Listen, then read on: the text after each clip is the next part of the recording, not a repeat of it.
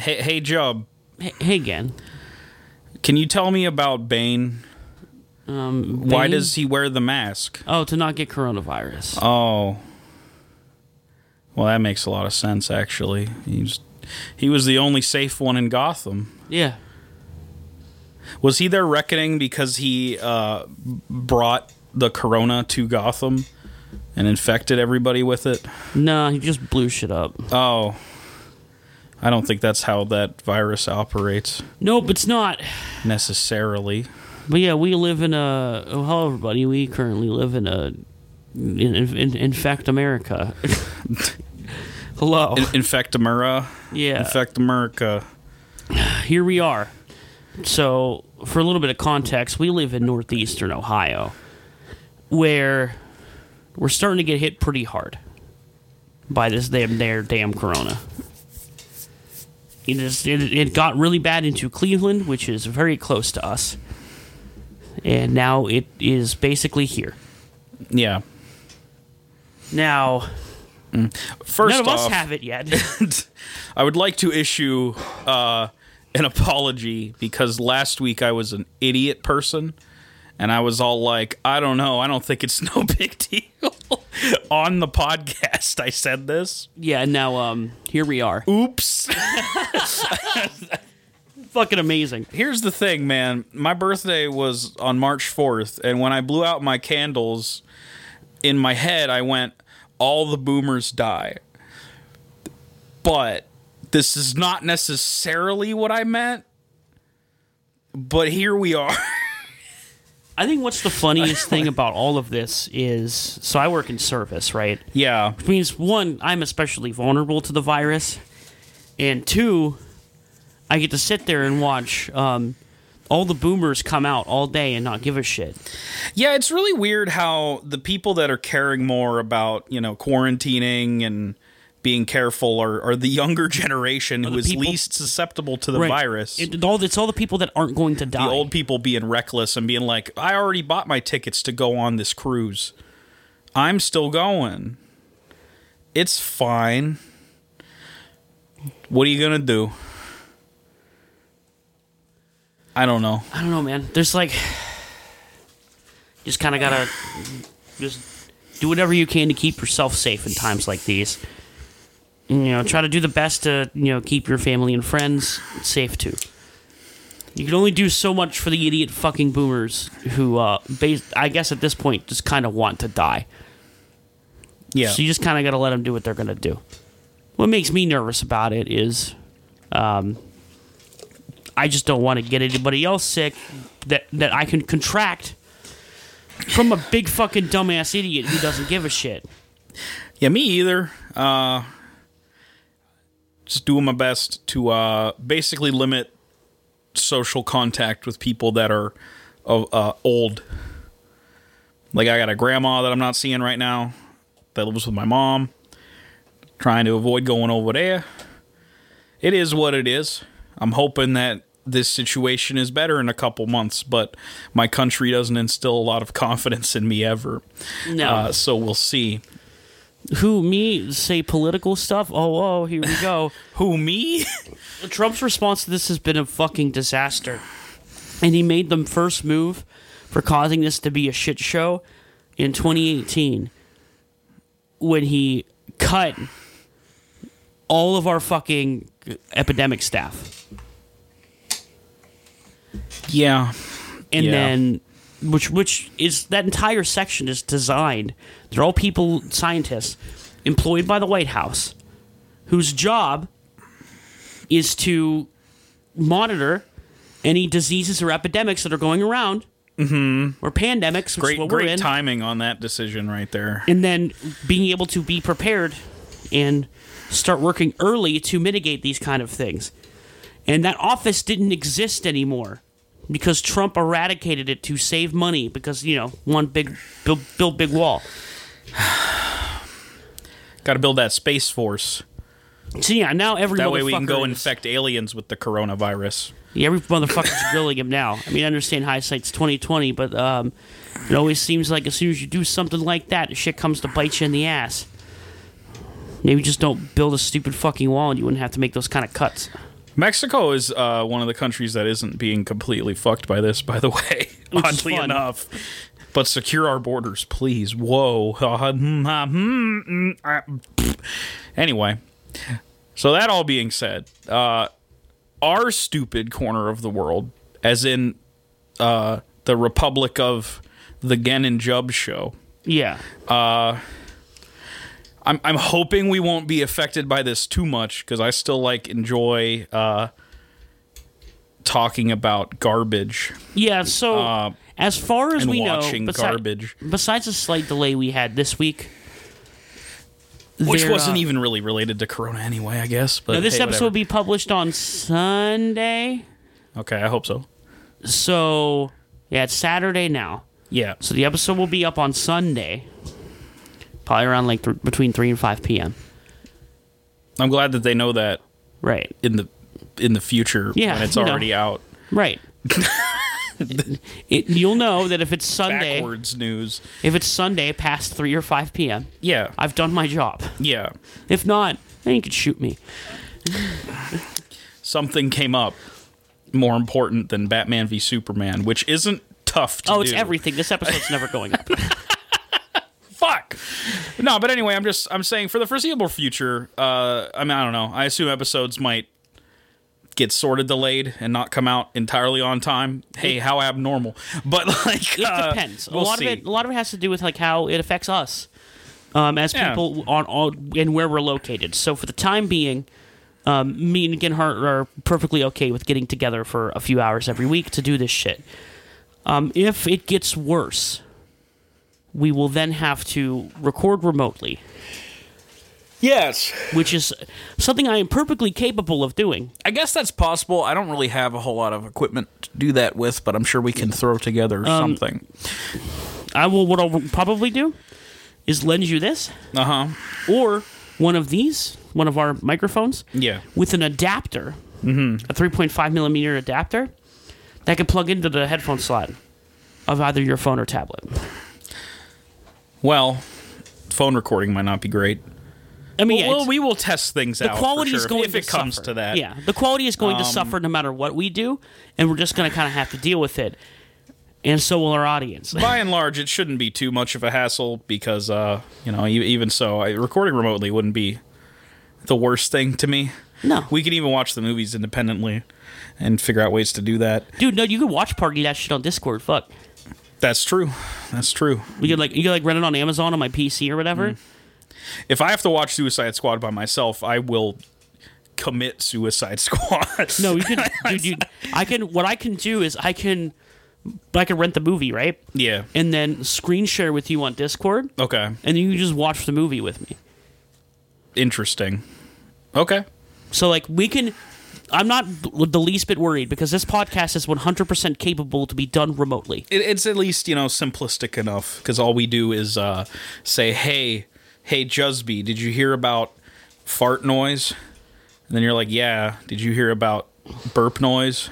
Yeah, And I'm like, okay. And then we talk about a bad movie. right. And then we go, that was bad. It's exactly what's going to That's happen our today. structure, and it's what's going to happen today. And I don't think that will be at risk Ever. ever. It's not going to be at risk during a literal pandemic. I think we'll be okay. Yeah. As long as one of us doesn't get sick, then we're ultra fucked. As long as they release Resident Evil 3, I will not go into the streets and start stabbing people. Oh, That's about it. I already very loudly declared that I don't care what kind of state we are in come Friday. Animal Crossing. I will be Doom. picking up my copy of Animal Crossing, and Yeah. I will tear gas, stab, shoot my way in. one Animal Crossing, please. And then Isabel walk in. And by all of that extreme Five shit I Doom. just said, I meant I'm going to put on gloves and a mask, Right. and I'm going to walk in and get Yeah. Doom. Are you not getting Doom or no? I'm not getting Doom right now. No. Animal Crossing is going to take up way too much of my time, my guy. There's no reason to get Doom right now. I'm going to get Doom further down the line. I haven't played Doom 2016 yet. I'll It's get really on it. good. You can play whenever you want, buddy. I have it. You can just Oh, shit. play Okay. that shit. We'll do that. This is a rambling intro, which is not atypical. It's very typical. Right. Fuck you, Genhart. This is a great program. Roll song.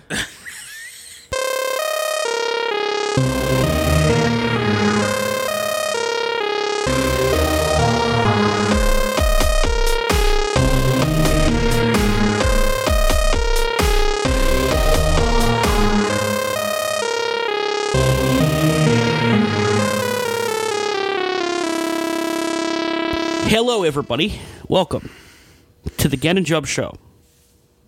That's Gen. Hey, how's it going? Jub! How you doing, gamers? What are you doing? How you doing, gamers? Have you risen the fuck up yet? Man, this is the prime time for them. Everybody just sitting at home, getting on the Steam, getting on the PS4. Yeah, literally everybody's on fucking Steam Yeah. right now. They crossed, I think, what did I say, 20 million users? Mm-hmm. That's fucking nuts. This is the gamers' time to rise up. Absolutely. And they won't. You know. They'll just sit down and play game. Right. That's fine, though. And that's a good thing to do during these troubling times we're in. I know I've been playing a lot of game. None of them good. I'm just kidding. Some were good. I haven't. I've been cleaning my entire house. But now I'm just about finished, so I can actually play a game. So you don't got any game stuff to get into? I have a little bit. The only game I played for a little bit at all so far this week has been Ori and the Will of the Wisps. Oh, yeah. That looks really good and also really fucking sad, Yeah. but really good. But it's really good. Yeah. I haven't gotten any of the really sad stuff yet, but I know it's coming. I'm still where it's not that sad yet. You have no idea. Yeah, I know. I've been watching your brother play it a bit, and it's fucking... Oof. Was the first game like that? A little bit. All right.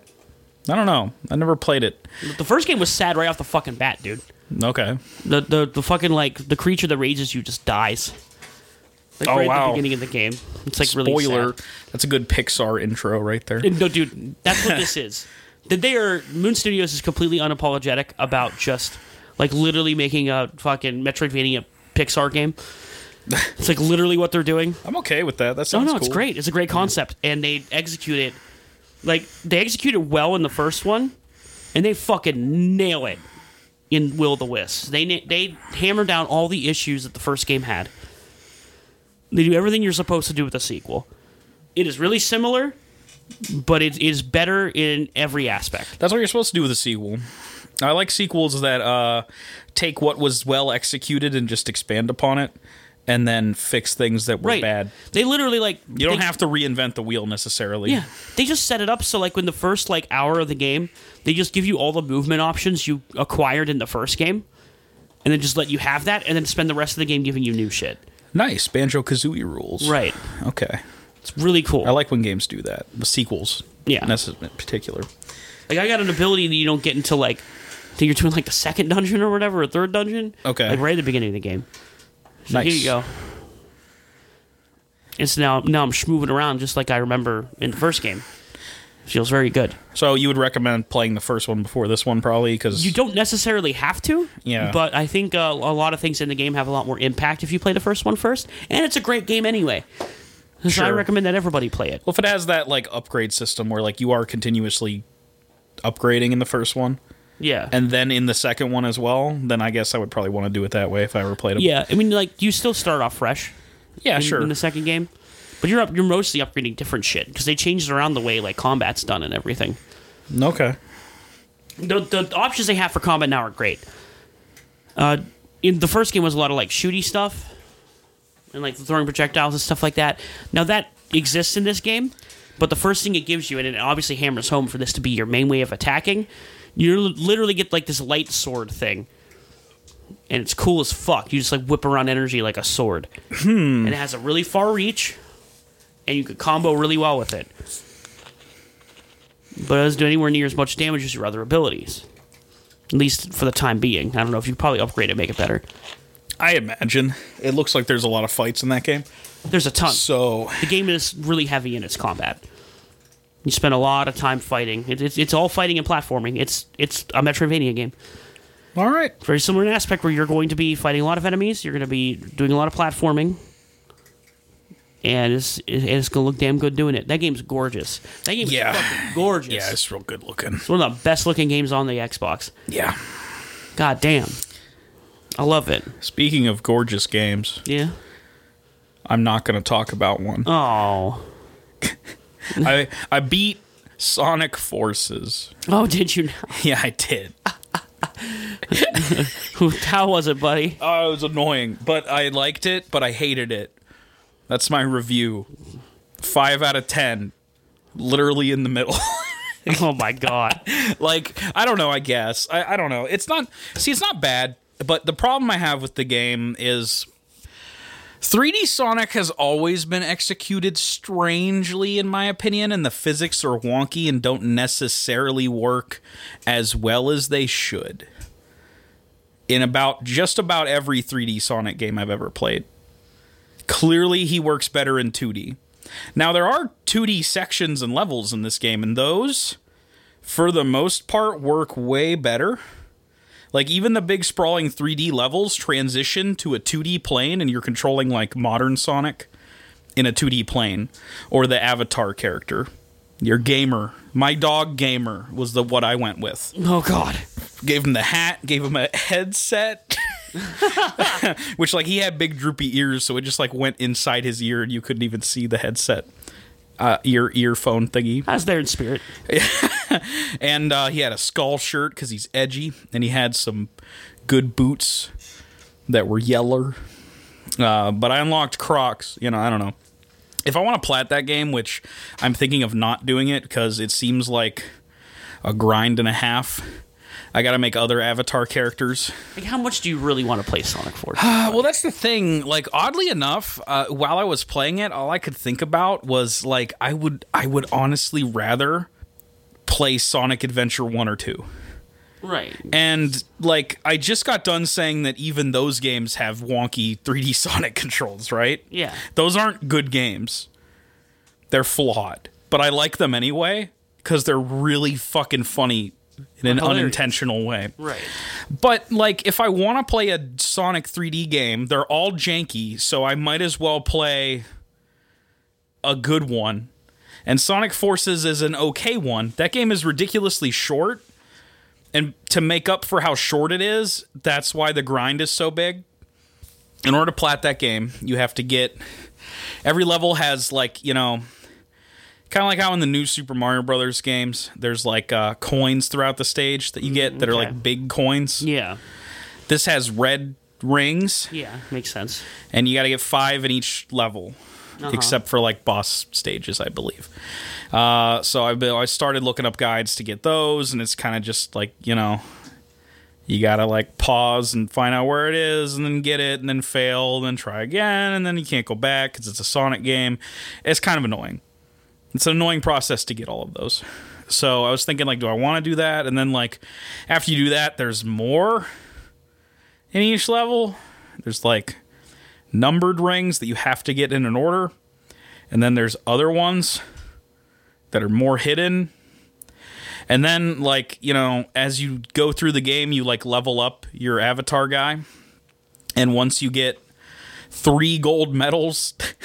it's a valor system. Like, because you're a soldier, Justin. Oh. You're a soldier in Sonic's war against the Eggman forces. Jesus That's why it's called Sonic Forces. You're the Sonic Forces. Oh, God. Like, it's the armed forces, but instead of guns, they have, like,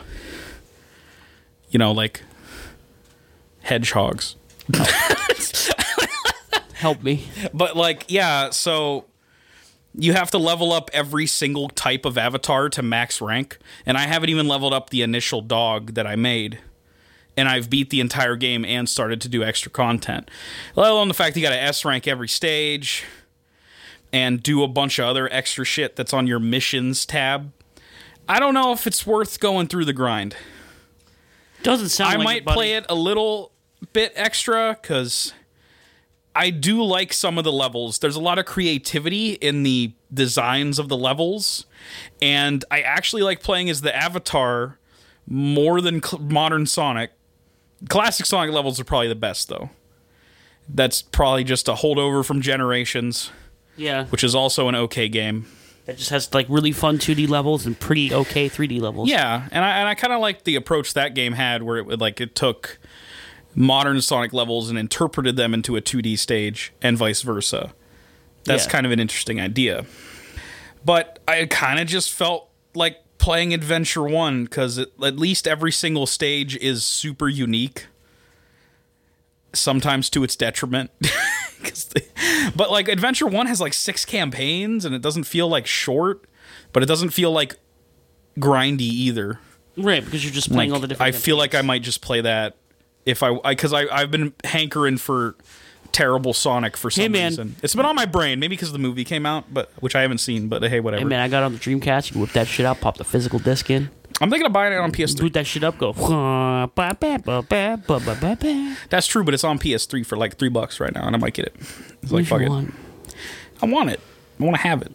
You hear the disc go, in the Dreamcast. Dreamcast does do that. Yeah. Uh-huh. I love the Dreamcast. It's a good console. Speaking of that, I was speaking of Dreamcast stuff, I started replaying Marvel vs. Capcom 2 again from the hype. Gonna take you for a ride. I love that game, and I haven't played it in a very long time. Yo, it looks hard as fucking balls. Dude, sweet Jesus, I forgot everything. Yeah. I don't remember how to do fuck all anymore. Like, I was getting fucked up by the easiest difficulty in arcade mode. Mm-hmm. When I used to be able to blow through that shit in like the second hardest difficulty back on the Dreamcast days. So I have no fucking idea. You'll have to work at it if you want to. I'm using a totally legal emulation system to play it. On the PlayStation 2. Yeah. Well, I'm sure the method you would have played it on the Dreamcast would have been super legal as well. I mean, I own the game. Oh, okay. Well, actually... I can technically Do you own the game, or do you, quote-unquote, own the game? No, I actually own a physical copy of Marvel vs. Capcom 2 on the Dreamcast. Oh, okay. See, like, all right. Fuck it, then. What happened to the one with the Michael Jackson music in it? Oh, my God. I don't know. I'm so sad about it. Justin had at one point a bootleg copy because Dreamcast let you do it. Yeah, you just take a CD-ROM and you put the ISO file onto it, and it just reads it. Yeah. So yeah, we found a version of it online because I have a physical copy of Marvel vs. Capcom 2, but it skips really bad. Yeah. Because it's old as fuck. Right. And I was a dumbass kid when I had it, so I fucked with the disc a little bit. I fucked up the disc a little bit just from not taking good care of it.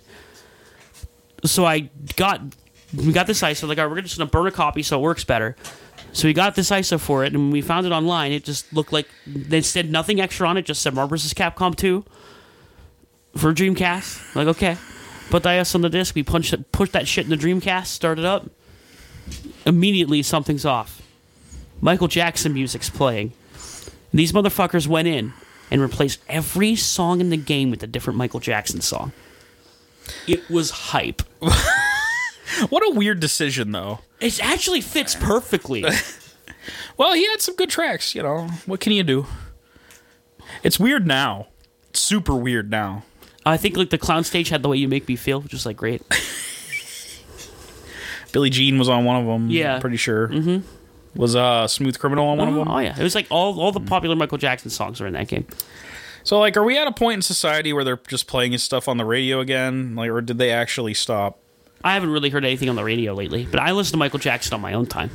Yeah. Well, I was just wondering, because, like, so, that's such a weird, like, public perception history of the man. Oh, yeah, very much so. Because, like, you have allegations come out, everyone hates him now. Right. But then people still listen to this shit, because it's classic pop songs. Right, it's good music. And then everyone, like, he dies. And then all of a sudden his music is everywhere, and no one is talking about that particular aspect of his life. Right.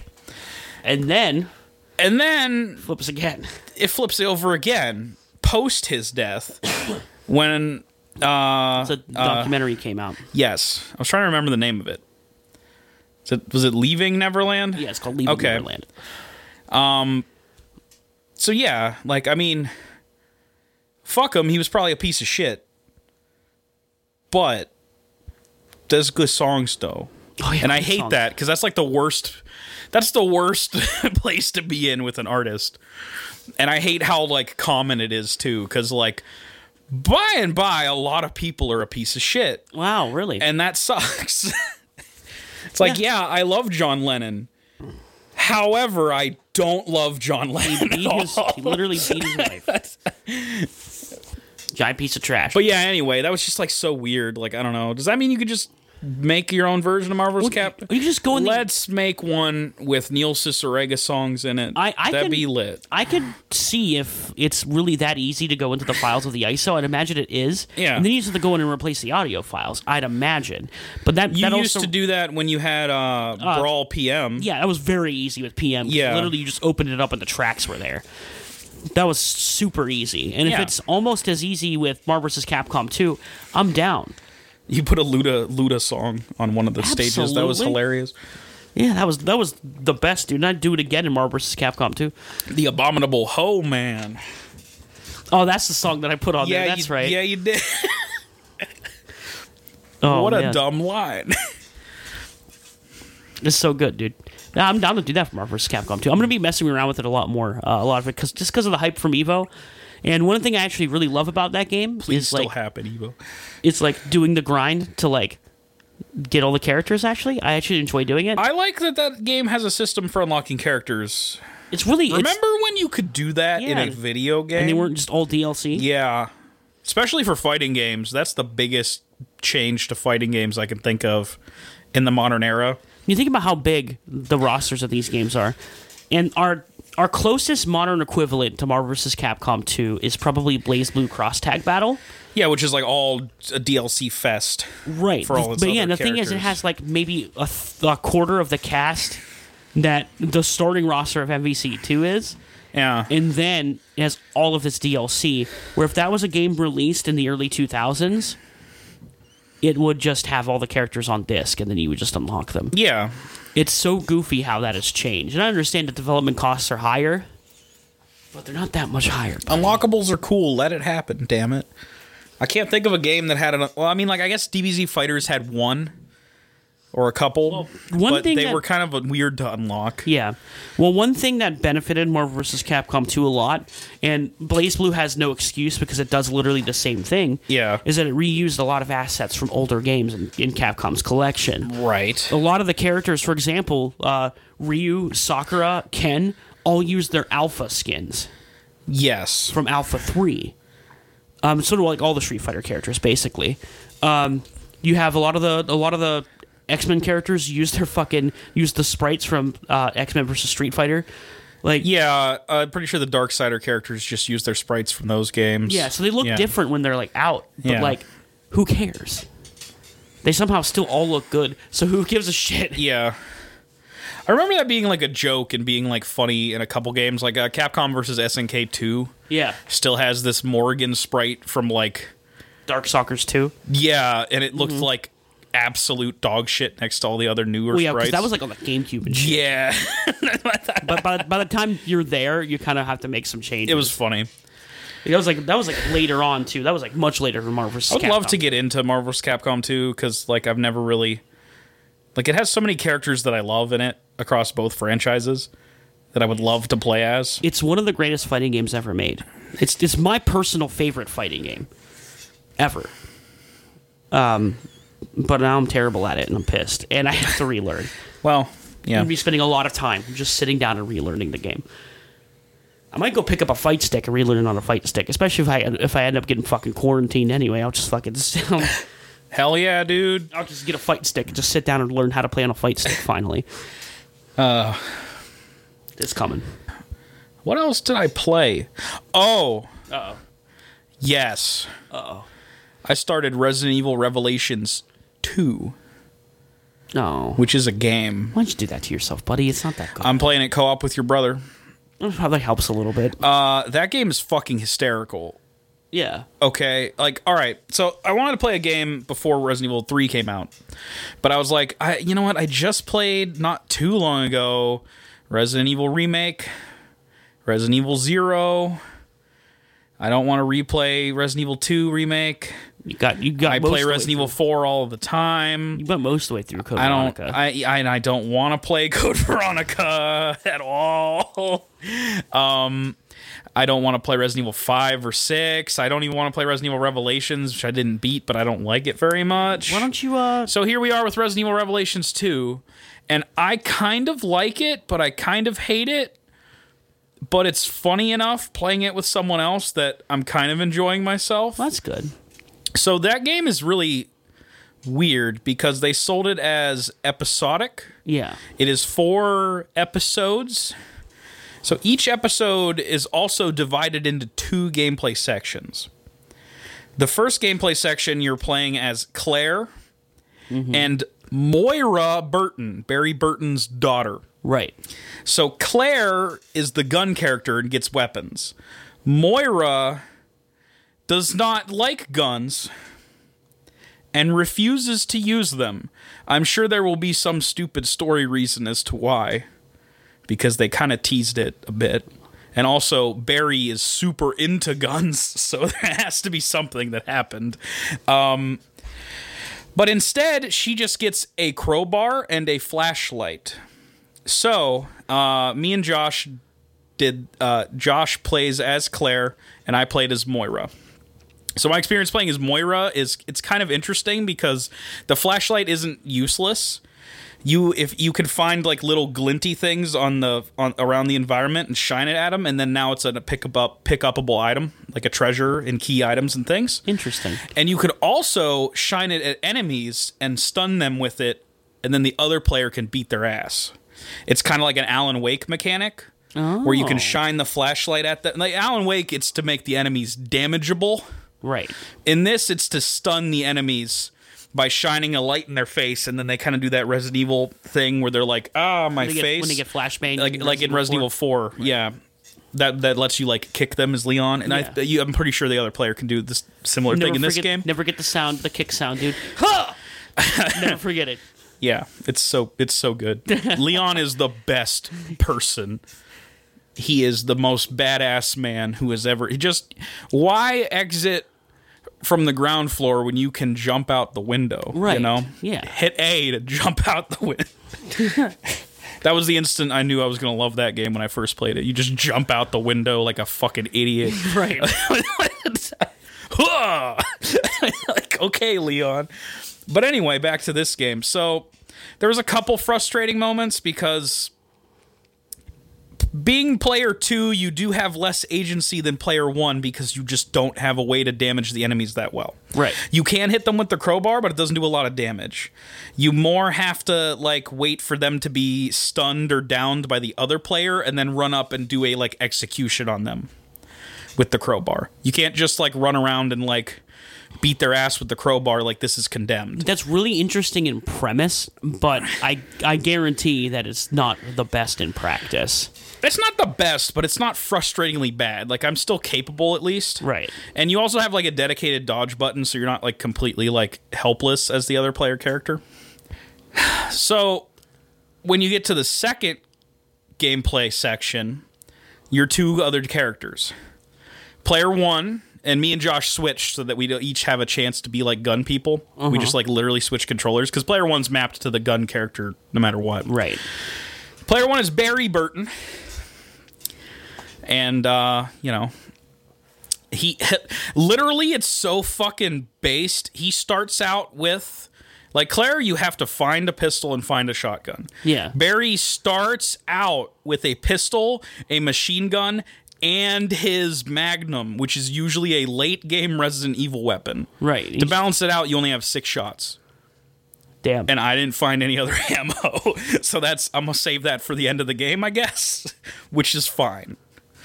But it's funny because I always pictured, like, Barry's only holding the Magnum in Resident Evil 1 when he's walking around and shit. And I'm like, is he just one-shotting all the zombies that he comes across with the Magnum? Dude. Barry's a badass. Does he just have infinite Magnum ammo? Apparently not. Not in this game. Apparently he's got 6 They had to balance him out. So the other playable character, player 2, is, the fuck's the little... It's a little girl. Yeah. Mysterious little girl. Don't know much about her yet. Her name's Natalia, I believe. So she has no flashlight. Barry has the flashlight, but it doesn't do... It's just to see. It doesn't do any functionality things like Moira's does. But the game still has, like, a lot of dark sections that you need a flashlight turned on for. So they gave it to Barry. Natalia has some kind of ability that lets her see enemies. And she can point at them and go like, there's a monster over there. It's a monster. Okay? But she could see the monsters as like wispy little like things on the map, like kind of like Batman detective mode shit, where you can see them through the walls and shit. Okay. So that way you can kind of set up a combo kind of stealth attack where, like, you know, I'll have Josh scope out the area before I go through it as Barry, and he'll be like, all right, there's like one right around the corner, like literally right around the corner. I'll be like, okay, and that'll let me like kill it without it attacking me. Right. Because as soon as it sees me, it attacks me. Also, as that character, you can pick up bricks. Oh, no. So, and then you could throw them and bash the zombies with them. And the brick is like, we upgraded it before we even used it because we were laughing that this little girl character is going to have a brick as her weapon. And like, dude, you can kill shit with that. If you get a good shot, you could just throw the brick at a zombie and it dies. And it's so funny because, oh my God, Josh was just throwing bricks all over the place and braining zombies as this like fucking 7-year-old. Like Barry's like, oh, okay. It's like at the beginning of the segment, Barry's like, you have to stay here. She's like, no. And he's like, okay, fine. And then she's like more capable than Barry.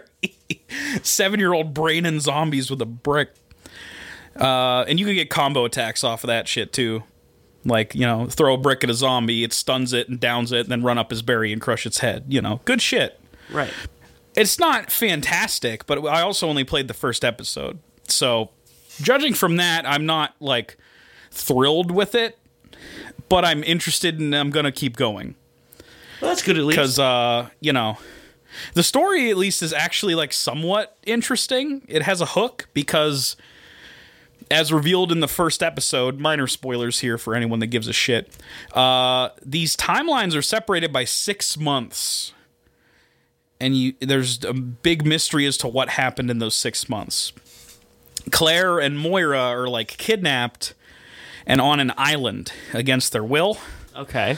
And, you know, there's seems to be, like, some kind of weird experiment happening here based around fear. And, you know, everybody else that's been kidnapped is dead except, I guess, Claire or Moira, seemingly. I don't know if there will be other survivors. It looks like it from the preview for episode 2. But, like, they send out a distress signal at the end of the first episode, their part of the first episode. Then it goes to the Barry section, and when you finally find where they sent the signal from, it's been 6 months since this transmission was sent out. And then the little girl says, oh, Moira? I know Moira. Moira's dead. And then it's like, what? To be continued on the next episode. Oh, my God. And I'm like, all right. Now, I have some spoilers for that game that I won't get into yet. But, like, I know who the villain is of this game. And it is really, really, really stupid. It's really stupid. But I expect a little bit of stupid in Resident Evil. Otherwise, it wouldn't be Resident Evil. And this will tide me over until 3 comes out, I guess. Then I will obsess over that game, just like I did with 2. Can't wait. That's going to be a fun time. Did you play anything else? Nope. I've only had a very limited amount of hours to play video games. Right. It's been a busy time. Between my job, getting this place cleaned out, and, virus stuff, I haven't done shit. Trying to find toilet paper. I'm good. I bought toilet paper a lot. I'm good too, but, like, fuck people for just buying all the toilet they paper. can just go fuck off. Like, why don't you just buy enough toilet paper I'm always instead of the too much? I'm always in the habit of buying, like, enough toilet paper to last me a month every month. Okay. So I never have to worry. I always have a month's supply of toilet paper in my house. But, like, other people don't do that, because why would they? I'm the madman here. So I feel really bad for all those people that There's can't no find reason not... There's no bad thing about it unless we're in this situation right now. Right. We're like, oh, now nobody gets toilet paper, because there's a lot of people doing that. I don't know what the obsession is with toilet paper. Well, like, these people are buying more than a month's supply of toilet paper. That's the problem. A month's supply of toilet paper for even, like, a family of 4 is, like probably, like, 15, 20 rolls of toilet paper. Yeah. Yeah, or at least it should be. If that. Probably People less. waste the fuck out of toilet paper Yeah. by using too much of it. I know that. Oh, yeah, people use way too much toilet paper. It's stupid. Speaking of using too much toilet paper, I guess it's time to talk about some shit. It is. No amount of toilet paper will wipe this up. This movie is forever crusted on my ass. I believe that's a quote from Ben Affleck. Yeah. Hi, Ben Affleck. I'm sorry, buddy. you were one of the okay parts of this movie. No, he's a good Batman. Yeah, actually. I will say that now. He is good in this movie. He's better than this movie deserves. Yeah, I agree. Which is crazy. The Batman aspects of this movie are probably better than this movie deserves. Yeah. Because I So like him, I like Alfred. Really cool Batmobile. there's positives for sure. There is. But man, goddamn, do those negatives outweigh it. Oh well, yeah. Like by a There's a long shot. reason why everyone makes fun of this movie. We're talking about Batman v Superman, Dawn of Justice, which is a mouthful. Too long title. Right. Usually long shortened to BVS by most people I see. Yeah. I talk about this. Bivs.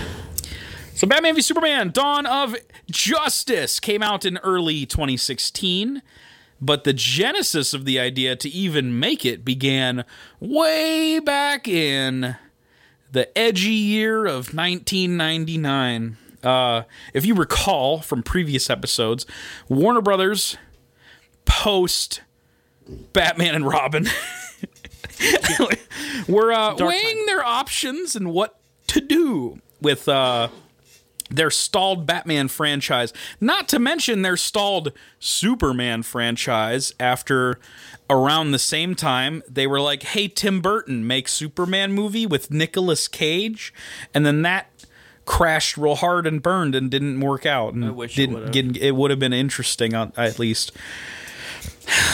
So, new studio head at the time, Alan Horn, he wanted both Batman and Superman to be revived as franchises to fill out the gaps in his promise of 5 tentpole films a year from Warner Brothers. You may remember some of this because we talked about it, I believe, in the Catwoman episode. Yes. One of these attempted films was Batman vs. Superman. Pitched and set to be written by Andrew Kevin Walker, who wrote 7 and 8mm. Pretty dark, edgy movies. Right. And directed by Wolfgang Peterson, who directed The Never-Ending Story and Air Force One with your boy Harrison Ford.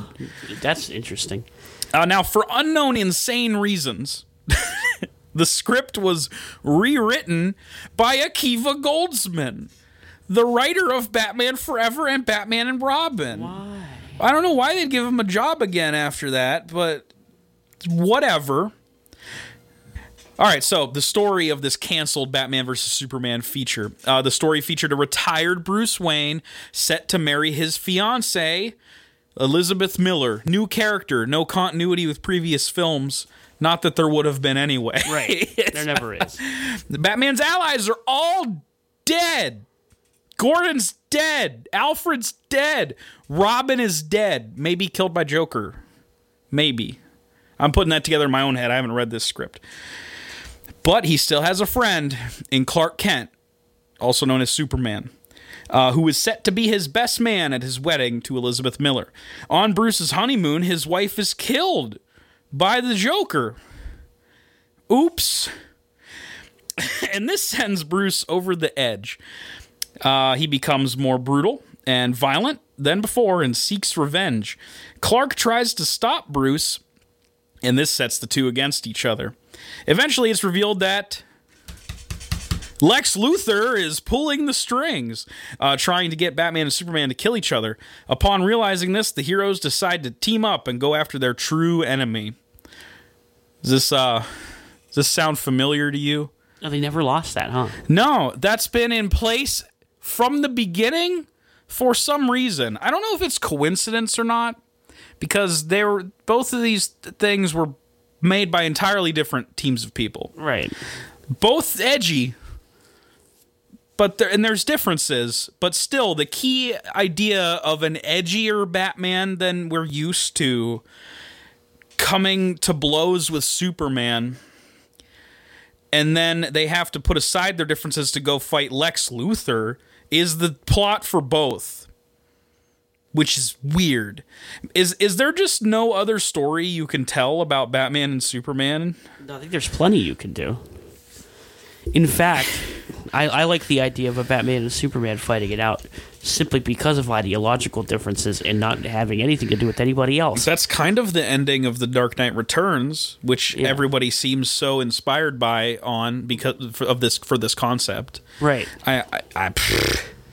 My favorite Batman Superman thing was in the animated series. It was a 3-part Superman animated series episode called World's Finest, and it was a crossover between Batman and Superman. Yeah. And just, it was somewhat original because it was more like they were aware of each other, but they were kind of interacting for the first time. But there was no big, knockout, drag-out fight between the two. They kind of realized early on that, you hero, I'm hero, different, but same. Let's beat up the Joker and Lex Luthor. Right. It's pretty simple, honestly. There wasn't any dramatic big thing going on. I liked that it was simple, actually. It was more like, let's show funny moments where they disagree and have little moments where, Clark figures out Batman's secret identity because he fucking has X-ray vision.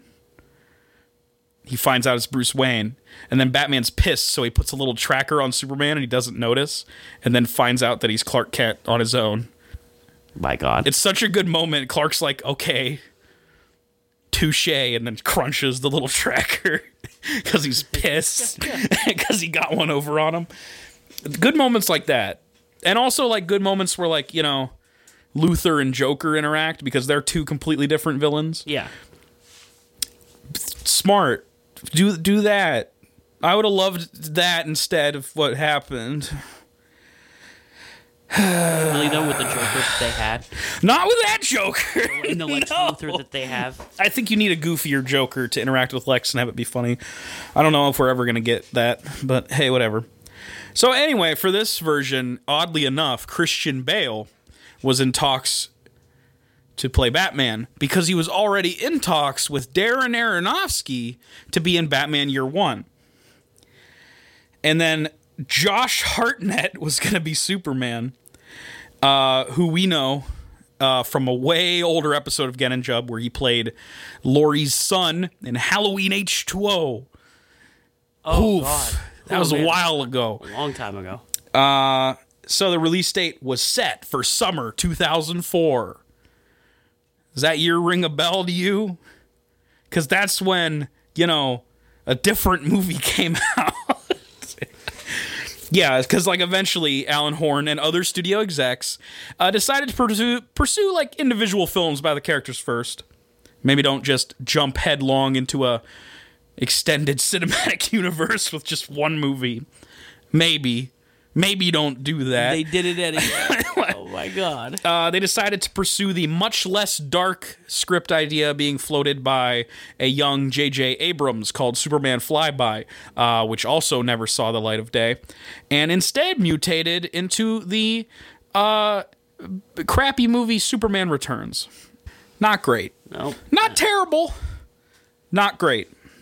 I didn't like it. It's not good. Maybe we'll watch that one day. I would like to watch Superman movies. However, we would have to watch this movie. So maybe we shouldn't. But hey, whatever. We would just skip this movie because we already talked about it. Oh, no, I meant Superman Returns. Oh, yeah. We would skip these movies. We already fucking talked about them. This and Justice League, whatever else. We'd have to watch Man of Steel. Ugh. Yeah. So anyway, and then Batman Begins entered production. So they're just like, yeah, we're just going to make this other Superman movie and this other Batman movie and just continue onward. But they still felt like they needed to fill that 2004 release date. So Catwoman happened. And then we moved on with our Ugh. So let's flash forward a bit. Fast forward, sorry, not flash forward. Who? My name's Flash Forward. Attorney at law. David S. Goyer, ya boy. He was writing Batman Begins with Nolan at the time of this quote, which, here's his quote. Batman versus Superman is where you go when you admit to yourself that you've exhausted all possibilities. Somewhat of an admission that this franchise is on its last gasp. These words would end up being ironic and prophetic.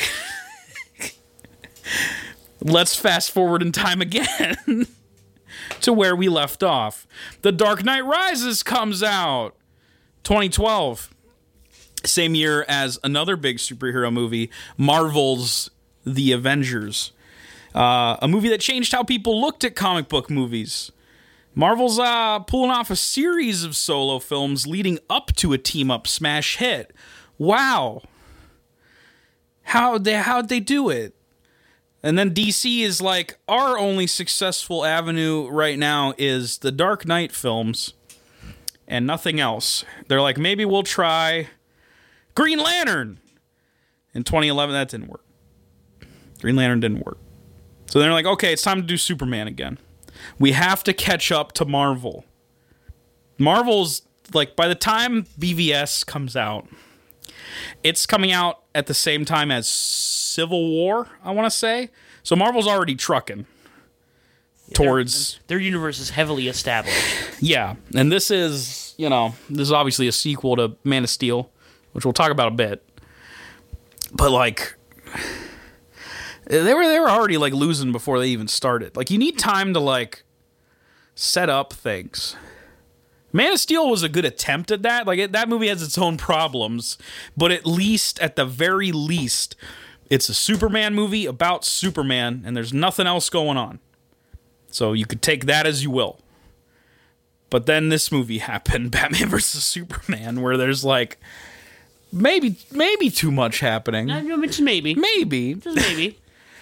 So yeah, time for Superman. Christopher Nolan and David S. Goyer hired to develop the story for a new Superman film, but Nolan would only produce, with Goyer writing the screenplay, which took him away from writing Dark Knight Rises, if you remember. Zack Snyder, the man, the myth, the legend, who had modest successes for Warner Brothers with the films 300 and, to a much lesser extent, Watchmen, was chosen to direct. Henry Cavill played Superman, and Man of Steel came out in 2013 and was a success at the box office, but critical response to its dark tone was mixed. Now, this is a Batman retrospective, but BVS is a sequel to Man of Steel. Yes. Through and through. So let's briefly discuss how we feel about that movie, just overall. I despise Man of Steel. I don't like it either. I don't know if I would go so far as to say despise. I think of the Zack Snyder DC Universe films, it's the most competent one. It's the most competent one. I disagree with its core premise, which is let's just make Batman Begins with Superman instead. Dude, it's literally what it is. God, it's so frustrating to deal with. Because it's very surprising to me that Nolan had a hand in that movie. He developed the story with Goyer, and then Goyer wrote it, and you would have thought that that would have worked out a little better than what we got. Yeah, it just didn't. Maybe you can blame Snyder more, but dude, I don't know. Even the script, man, it feels like Batman Begins with Superman, and you can't do that. I think Superman deserves a lighter tone. You can tell dark Superman stories, but if you're trying to establish him, you need to start off. I feel like maybe, I don't know. Which is weird because Nolan was initially inspired by the Richard Donner Superman film from the late 70s in making Batman Begins. So it's weird to me that he would fuck up the tone of Superman this bad. I really think it was Snyder. I don't know. Snyder definitely, from day one, has been more about let's make superheroes grimdark and edgy. That's why they chose him to do Watchmen. But Superman is not any of those characters. And he doesn't work usually as Dark and edgy. Yeah. If you already have that. I don't know if you've noticed, but like when Alan Moore writes Superman, he's not writing him like he's writing Rorschach. Right. He writes him like he's writing Superman. His Superman story is kind of dark. He has a couple, but like Superman's still like the character of Superman. His ideals and his feelings and his like the way he does things are similar to what you would expect. And then this movie comes and like I don't know. Misses the mark. It really does. And it's kind of a slog with all its flashbacks and its like weird narrative that flip-flops back and forth between time periods. And then it turns into just like an absolute fuckfest of explosions. As 9/11 times 100 is happening on screen. Yeah, and then it goes too far. That I used to think was a great moment was when he snapped General Zod's neck.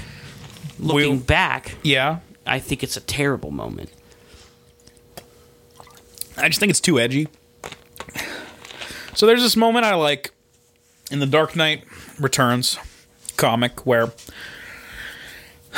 one of those gang members grabs a baby and is holding a gun to the baby's head and says, "I'll do it, Batman, I'll do it."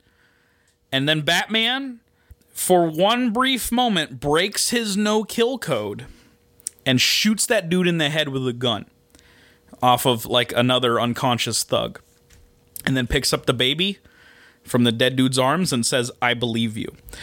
It's a super dark moment. It's fucked up, but I feel like it's still in Batman's character to do that because he is the one that will be uncompromising. He's the one that will do whatever it takes to save people's lives. Mm-hmm. He won't kill people usually, but I feel like in that instant, for a dark, edgy Batman story, that works. Snyder is obviously a fan of that moment. He recreates it even in Batman v Superman. Yep. Almost word for word. But this is a similar moment in Man of Steel. Because Zod is like, "I'm going to kill this kid. I'm going to laser his head off. And you can't stop me, Superman. Unless you stop me, Superman. And I know you won't." So Superman snaps his neck. Because he had to. I don't think it works as well when it's Superman, though. Nope, not even close.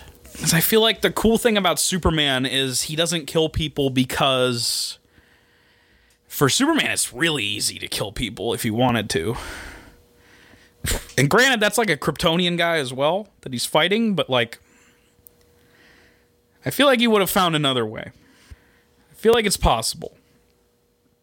And writing this moment out as it is really edgy for no reason, and I think really misses the mark on what people want out of Superman and expect out of Superman. And it rubbed people the wrong way. It rubbed me the wrong way.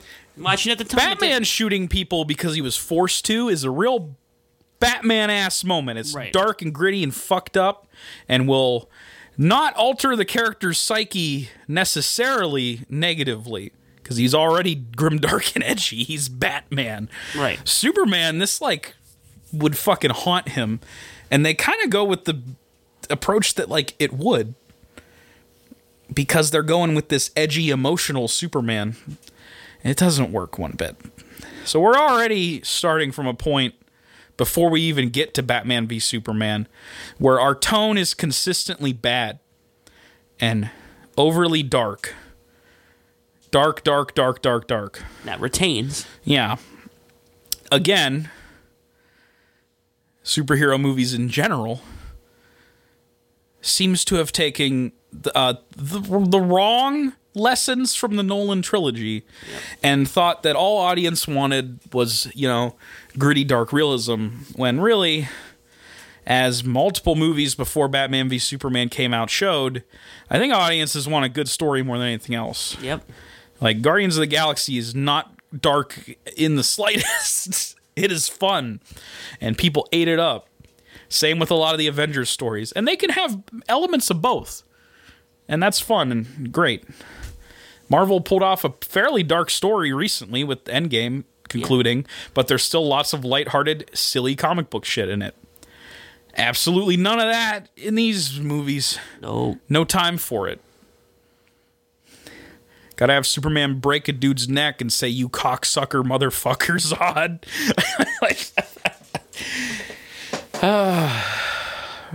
I hate it. It's not a good movie. No. So then, that brings us Yeah. to this. Right. To this shit. Despite getting a mixed response, DCWB decides to give director Zack Snyder control of a sequel, with which he was tasked with setting up a Justice League team-up film and jumpstart the DC Expanded Universe as well. I don't know how late this idea for this movie came in, where he had to start introducing all the characters at once, but whoever okayed it was stupid. In 2013, Snyder announced the idea for the Man of Steel sequel at San Diego Comic-Con, stating that he and David S. Goyer, who wrote Man of Steel, would be developing the story. Ironic, isn't it? And Goyer would write the script. Inspiration included The Dark Knight Returns. Of course it is. I feel like I'm sick of saying inspiration included The Dark Knight Returns for these movies. So much. I love The Dark Knight Returns, but not every Batman movie has to be it. And The Death of Superman, of course, as well as, they said this, not me, the Dark Knight trilogy. They're inspired by movies that just happened and just ended just now. They are good, don't get me wrong, but I don't know. You don't have to actually just make the same thing again. I don't know. So eventually Goyer's script would be rewritten after Goyer found himself torn between multiple project commitments. Does that sound familiar to you? Sounds familiar to me. The man who would come in and rewrite the film was Chris Terrio, who in 2012 won an Oscar for Best Adapted Screenplay for the Ben Affleck film Argo. Since then, it has become incredibly apparent that Terrio maybe isn't that good with script work on Batman v Superman, Justice League, and then just last year, Star Wars Episode 9. He has no, I looked up what he's doing next and I found nothing, and I hope it stays that way. Terrio might have got the job thanks to Ben Affleck, who was cast to play the new Batman. Affleck had previously played a superhero in everybody's favorite mid-2000s superhero film Daredevil, nearly a decade prior to BVS's release. At the time, Affleck swore he would never do a superhero role again. But as a fan of The Dark Knight Returns, he was excited to approach the character as an older, more cynical, darker take on Batman. Which is a good one. That's fine. So Christian Bale, I believe, was approached first, though. And he declined to return to the role, which he said he would. You can tell that they kind of started developing this assuming that it would still be canon with the Dark Knight movies. Do you know what I mean? There's a lot of elements that seem like they wanted this to be the Christian Bale Batman. Yeah, you could kind of just tell. older and then he came back, right. Which would be really weird continuity-wise, because that would imply that he stopped being Batman and then came back, and then Dark Knight Rises happened, and then he stopped being Batman again, and then came back. Thereby undermining a lot of what Dark Knight Rises tried to do. Maybe this and a billion other reasons are why, you know, Christian Bale declined to return. Probably didn't wanted to work with Nolan only on that version of the character, and I respect that. Nolan speaking of which, had input on who was cast as Bale's successor, but and he was okay with Ben Affleck. But afterwards, he went more hands-off with BVS than he did with Man of Steel, focusing on other films, like Interstellar, which is probably a good move instead of, looking at BVS at all. Don't do that. Don't look at it. Fan reaction to Affleck's casting, if you recall, was very negative. And now, with the recent casting of Robert Pattinson, some fans are now decrying the new Batman and saying Affleck was good. Fans are fickle and should not be trusted, is what I'm getting at here. Here's a Zack Snyder quote for you. Oh, no. Are you ready? No. Here's him about using Batman in a sequel to a Superman film. Not a good idea. Is that what he said?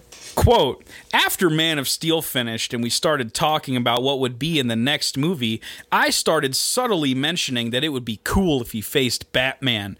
You're in a story meeting talking about, like, who should he fight? If he fought this giant alien threat Zod, who is basically his equal physically from his planet, fighting on our turf, who to fight next? But I'm not going to say at all that when I took the job to do Man of Steel that I did it in a subversive way to get to Batman.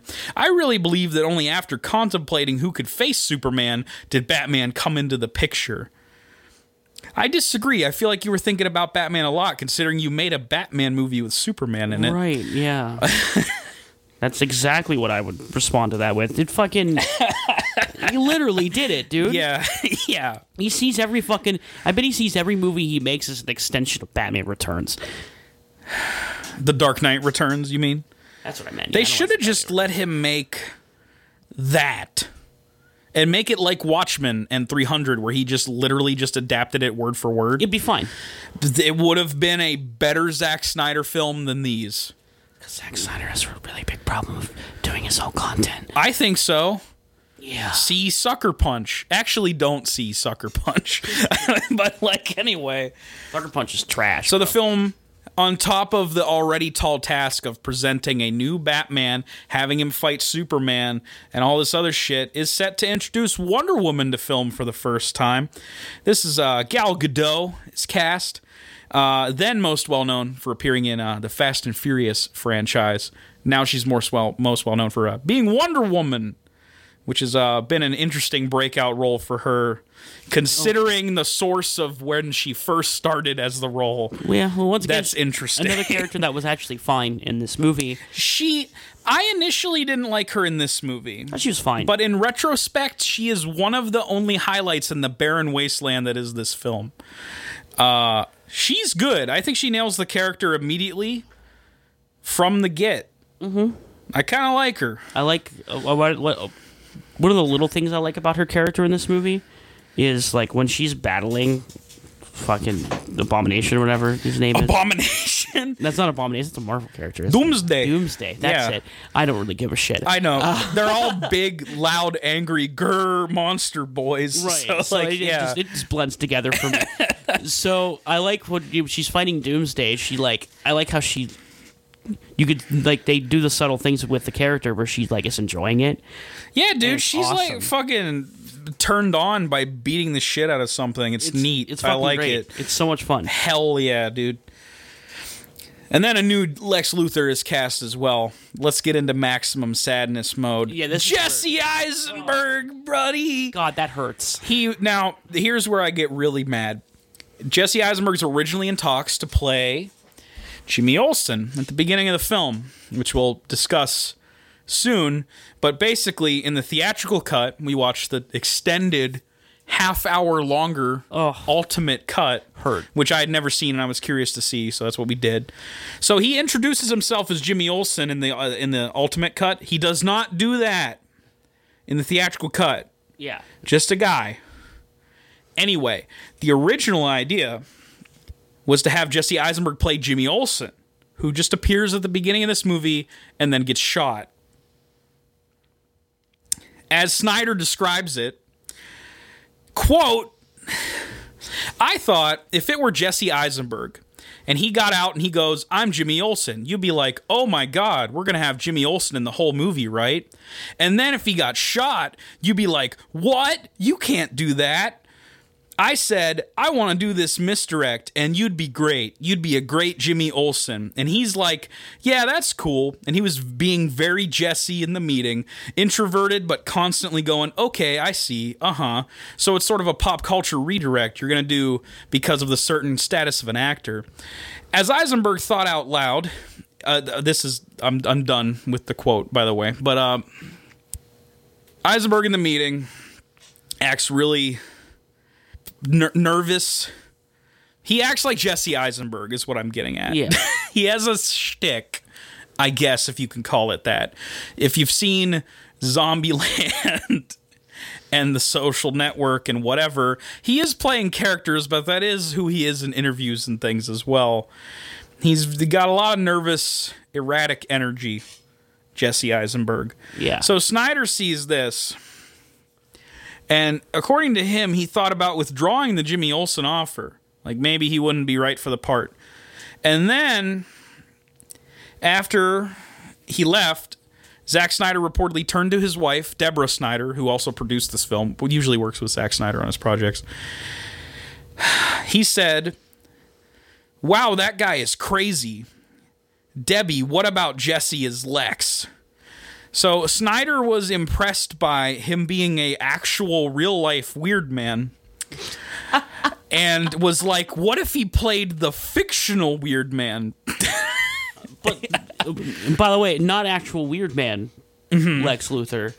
Yeah, What's intimidating about Lex Luthor as a character this is he's is not a weird a man. complete 180 to how the character should act, in my opinion.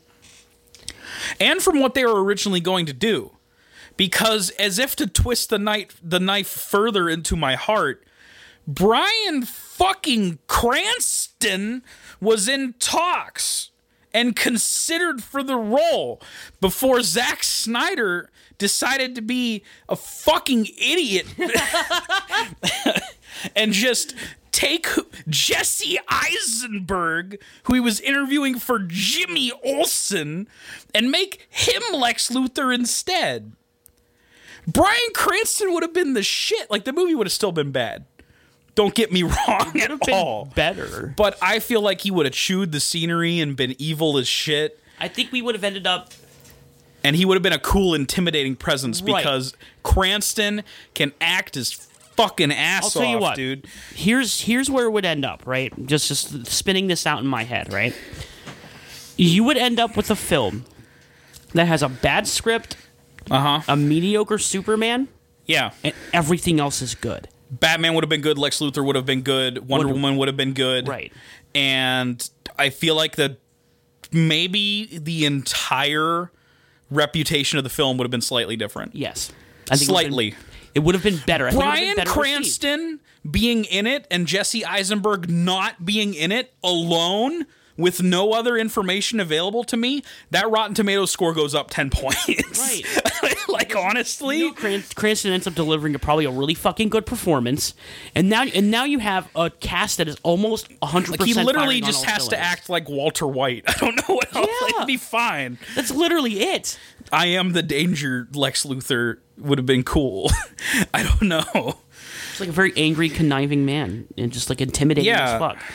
Awesome. Him Perfect. delivering those scene-chewing speeches that Eisenberg says towards the end of this movie would have been actually really fucking good. Just picture the dialogue that Eisenberg says at the end of this movie when he's taunting Superman and when he unveils Doomsday, but it's fucking Bryan Cranston saying it instead. Movie is instantly better. Right. It's not fixed, Instead of like but it's better. when he says like this is your doomsday or whatever, I probably would have went from like chuckling, like oh that was stupid, to fuck. Yeah. Because it would have felt intimidating. The problem with Jesse Eisenberg in this movie is at no point does he actually feel at all intimidating. At no point. No, I don't know what they were trying to do. He feels like a fucking pipsqueak the whole time. He's annoying. He's doesn't feel very clever to me. Just seems like an erratic jackass the whole He's fucking 10 time. steps ahead of everyone else in this movie, but at no point does it feel like he should be or that it's earned. A character that gets compared to him a lot is the Joker, Heath Ledger Joker. Yeah. Same kind of concept, trying to reinvent this old villain for a modern era and do it in a quote-unquote realistic way. I guess their answer to that was to have him be Jesse Eisenberg was good in Social Network as Mark Zuckerberg. What if Mark So let's Zuckerberg just was make Lex Mark Luthor? Zuckerberg Lex Luthor, I guess. But his mannerisms and his weirdness, it felt like he was trying to do a Heath Ledger Joker. And his innate ability to piss in a jar and label it as tea. And also he has that god tier 10 steps ahead of everybody plan. It's all part of the plan. And for the Joker, it's stupid, and we talked about that, how galaxy brain his plan is. However, he's intimidating as fuck. It feels earned because the character is fucking cerebral and ever present even when he's not on screen in that film. Yeah. Luthor It's just a fucking... just annoys me every time he's on screen. He's a fucking nerd, dude. Yeah. You look at fucking Lex Luthor in this goddamn movie, and you just want to slam him in a locker or something. I fucking Nerd. I want to knock his books out of his hand. You know what I mean? He's Peter Parker before he gets the spider bite. Right. Except Dude, he's fucking Lex Luthor. Yeah, I don't get it. Anyway, let's briefly go over who else is in this fucking movie. Oh, Jesus Christ, dude. This is gonna take forever. Yeah, I know. Reprising their roles from Man of Steel, just real quick. Henry Cavill is Superman, no shit. Hey, is he good? He's not good as Superman, He's just okay. but he's good in other things. I feel bad for Henry He's Cavill. just not a good Superman. I've been saying this Yeah. for a long time now. I just think that Henry Cavill's not a good fit for Superman. He could be if they let him be Superman. Maybe, but he's Because he's best in Justice League, weirdly enough, which Yeah. we'll get to in a couple weeks. But besides the mustache shit. That's not his well, fault. yeah, but he's still acting pretty well. I'm saying when he's grim, dark, sad Superman, he's not as good. Yeah. But when he can be joyful, happy, I'm Superman, here I come to save the day and shit, I think he does a way better job. Yeah. I think that's what he wanted and what he signed up for. And then he was, oops, I'm in a Zack Snyder film. Uh-oh. And What it works went bad. What works to Cavill's benefit is he is actually a talented actor. Yeah. And he legitimately enjoys this kind of content. So it allows him to adapt it into himself really well. That's what serves him as a fantastic Geralt of Rivia in the Witcher series. Who's a completely different character from Superman, but dude, you fucking fantastic. I was initially really hesitant that Cavill would be able to pull it off because all I was thinking of was Superman. Yeah, but no, he's so good. But no, he's a good actor. No, he's so good in that. He's It good in just- that Mission Impossible movie. It cements, yeah, and that too. He's really Yeah. good in that movie too. So it just kind of cements to you how asinine the issues, mainly by the looks of it, caused by Snyder in these films. And the boys doing the writing. Don't forget about that. No, it's a big part of it. You could tell he's involved though. He's heavily involved in all of this because Right. this is his baby. And god damn it, does he fuck it up? Fucks up real good. We also got Amy Adams, who I like Amy Adams a lot. Yeah, I wish she was in a better movie here.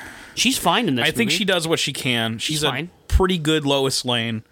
I'm okay with it. I think Lois Lane is kind of a character that can run the risk of being too generic Yeah, because she's that archetype character that's just damsel in distress for Superman. I like how she's very much.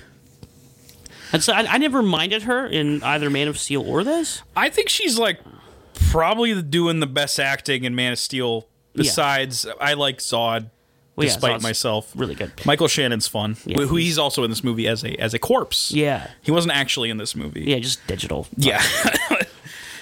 You can tell. You can very tell. Oh yeah, I know. And Do you think he was going to come back for 5 seconds? No. fuck no, they were gonna pay him that. Are you kidding me? No, it would have been expensive. Yeah. So no, Amy Adams is fine. I think I actually like her role. Hell yeah, she As a- is. Hey, actually, really like the way she's presented here, which is like she's like a no bullshit journalist, and like that's her character. That's what Lois Lane should be. Yeah, I prefer that to just being, well, obviously to being just like the dumbass damsel in distress shit that's annoying. So at least she has her own character, and she does her own things in this movie.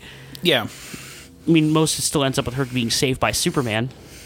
One of the only things I like that Lex Luthor does in this entire film is the scene where he's on the skyscraper, and like to lure Superman out, he literally just pushes her off a building. I don't like that he's able to do that. I feel like she should have just kicked him in the nads, and he would have been ineffective for the rest of the film. That would have been great. She should have been able to overpower Jesse Eisenberg in real life or this fictional film. He's like sitting there holding his fucking books. And she just walks We're up. dragging Jesse Eisenberg so bad. He just walks up. He does deserve it for this movie, though. He talks about his big ass elaborate plan, and then she just like walks up and goes like "fuck you, nerd," just knocks his books out of his hand, and he like as Eisenberg just falls down and starts crying. Look, that was what would have happened in the animated series. That's my favorite Lois Lane, by the way. Yeah. She is so fucking sarcastic and a bitch outright in the Yeah. animated series, Right. and I love it. She's great. I love how fucking shitty she is all the time. She would have just kneed him in the nads. Yep. Granted, the Lex Luthor in that It's much more intimidating. is really good. Yeah. Clancy Brown, I believe. Yes. Who's Mr. Krabs. He's a great actor. Anyway, we got Diane Lane as Martha Kent coming back. Kevin Costner as Jonathan Kent for like a minute. Literally a minute. We didn't talk about the best scene in Man of Steel, which is when he says, "No, my invincible son, do not help me," and then dies. That pissed me off when I saw it. Usually, it takes me a while of stewing on things from a movie to like really go like, wait, that sucks. But that, I was in the theater and I was like, that's fucking stupid, dude. That was my feeling on this entire film in the theater. Yeah, a little bit.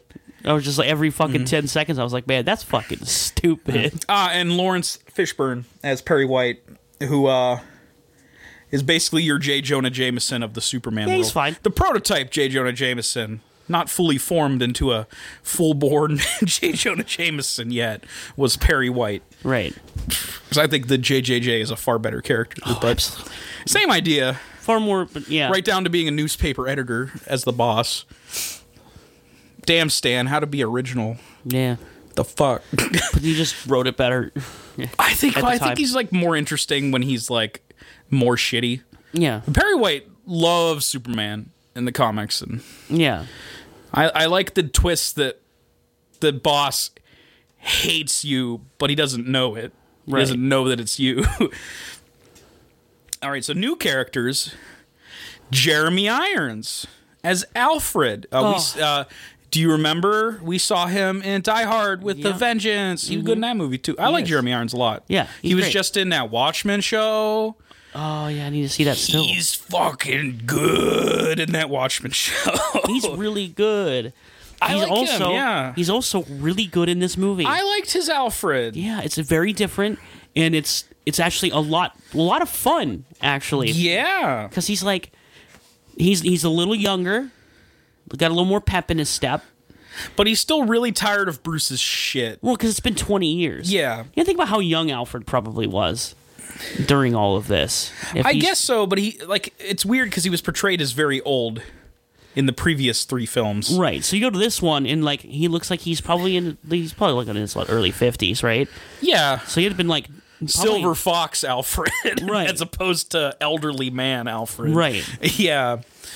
He looks like he's in his mid late 50s, probably, maybe, or even early 50s. Sure, I in don't know this how movie. old Jeremy Irons actually is, but yeah, sure. Like the way they were trying to portray it, and Yeah. basically someone who's able to like actually do physical labor for Bruce, which is cool. He does Dude, a lot he was of chopping wood and shit. Uh-huh. He's a cool dude. Cool Alfred. yeah, buff Cool as Alfred fucking, that fucks. You do seriously. That's exactly what it is. And if there's any character you're going to do that to, Alfred's a great one to do it to. I'm okay with it. I like how they've approached him in the years. Like, you know, I feel like they had a sense like similar to how like DC like approached like Aquaman eventually. Yeah. Where they were like, this character needs a retooling to not be a joke. Mm-hmm. Let's make Alfred like capable a bit. And I think they did an all right job with that. I like Alfred as a character. I like him more when he's capable. Mm-hmm. This Alfred kind of reminds me of the Alfred from Batman Earth 1. Mm-hmm. Jeff Johns. Yep. Good Alfred. Where he's kind of like, more stern, more capable. I just love how most of the time he's just a dick to Batman. Yeah. It's great. Well, I want that from every version ever. Yeah. We've evolved quite a way. We've had him go from saying, "I'll cancel the pizzas, LMAO," to being sassy, to being outright just like, LMAO, fuck you, Batman. You're an idiot. Oh wait, I skipped one. He was perving on Bruce Wayne in the '60s one. That's right. Yeah. Watching him fuck on camera with Robin. Well, at least we're not there anymore. God damn, that movie's a masterpiece. It's funny. All right, we got Holly Hunter, who as June Finch, the senator who sees the piss jar. Mm-hmm. And is in the movie a lot more in the Ultimate Edition. Yeah, she does a lot of senator things. As is Scoot McNairy as Wallace Keefe, the guy who got injured during the Battle of Metropolis in a wheelchair. Now, Holly Hunter's the voice of Elastigirl, and she has a distinctive voice. You can tell. And it's, like, really off-putting to me that she's even in this. Like, it's not her fault, it's her voice. But I just keep hearing that. And, like, I have it only associated with Elastigirl in my head. I don't know what it is. She has such a distinct voice. It's very distinct. Yeah. Anyway.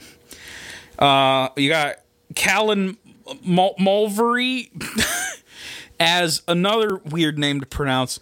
Anatoly Knyazev. Good job, buddy. I'm good at pronounce word name. Yeah, he's a guy that wear glasses and shoot people for Lex Luthor. That's his role in the film. That's it. He's in the Ultimate Cut way more. And also Tao Okamoto as Mercy Graves, who I think is a character created by the animated show. Lex's female bodyguard, basically. Yeah. I liked her in the show. Here, I don't even think she has a line of dialogue. She has like one line of dialogue where she tells Bruce Wayne to leave a room and he doesn't. Yeah. That's it. And then she dies. Lex just killed her, further proving that this Lex is not superior. No, he sucks. Lex keeps Mercy around in the animated show because she's effective at beating people's asses. Right. As you would. This is incredible, by the way. Doomsday was portrayed in motion capture and voice work by voice actor Robin Atkin Downes. Two funny things here. One, he did not know who he was playing. In fact, he did not know he was playing Doomsday until everyone else knew that Doomsday was in the film. When the second trailer dropped and Doomsday was in it. What the fuck? He just knew he was playing a creature of some sort. Why wouldn't you just tell him? What? What? They were secretive. I feel like they should have been more secretive and not had Doomsday in that second trailer, thereby revealing the entire third act of the film. Yeah. Kind of annoying. Here's the thing. Robin Atkin Downes, I was looking at his at his film roles and voice roles, and then I looked at video game roles. And I was like, oh man, he's been in a lot of things. Guess who he fucking is? Kazuhira Miller. Oh my god. He was Doomsday. So now I'm going to always picture Doomsday saying, yeah, start talking, bitch! Play this like a damn fiddle! That's amazing. That's that guy. He does that and monster growling noises. He has played such great monsters as Doomsday and Master Miller. Yeah. Oh, and then, all right, we got a bunch of cameos. Too many cameos in this movie. A lot. You got Jeffrey Dean Morgan, Mr. Negan himself, and Lauren Cohen, also from that show that I just love to death, The Walking Dead. Yep, you sure do. As Thomas and Martha Wayne, so you could see them get killed again. It's important. Actually, it is, but it's in a stupid way. And it's really dumb. The voice of the president occurs at one point in this film, and it's Patrick Wilson, who Snyder worked with on Watchmen. Yeah. He's the president in this universe. Night Owl's president. That's a terrifying notion. And then a bunch of actual talking heads, kind of like, I guess, inspired by similar scenes being in, again, The Dark Knight Returns. However, those were fictional people in that book. In this, they're just real. Neil deGrasse Tyson, the idiot man himself, Oh, God. is in this movie briefly. I'm sure he's on Twitter talking about how the flu kills more people than the coronavirus. Actually, the movie should be titled Batman versus Superman because V makes it look like it's a court case. Bet you didn't know that. Take that. You thought you enjoyed something, but actually I'm here to let you know that you're an idiot for doing that. I hope every once That's in a while... his whole role on Twitter. I don't know what the fuck. I hope every once in a while when he's thinking of one of those tweets, he just trips. He trips with his phone in his hand just, while sitting down and tweeting. Yeah. Yeah. Anyway, we also got Soldad O'Brien, Anderson Cooper, Nancy Grace. God, that was... I like how she's playing, like, her character, which is a character. I feel like it's a character.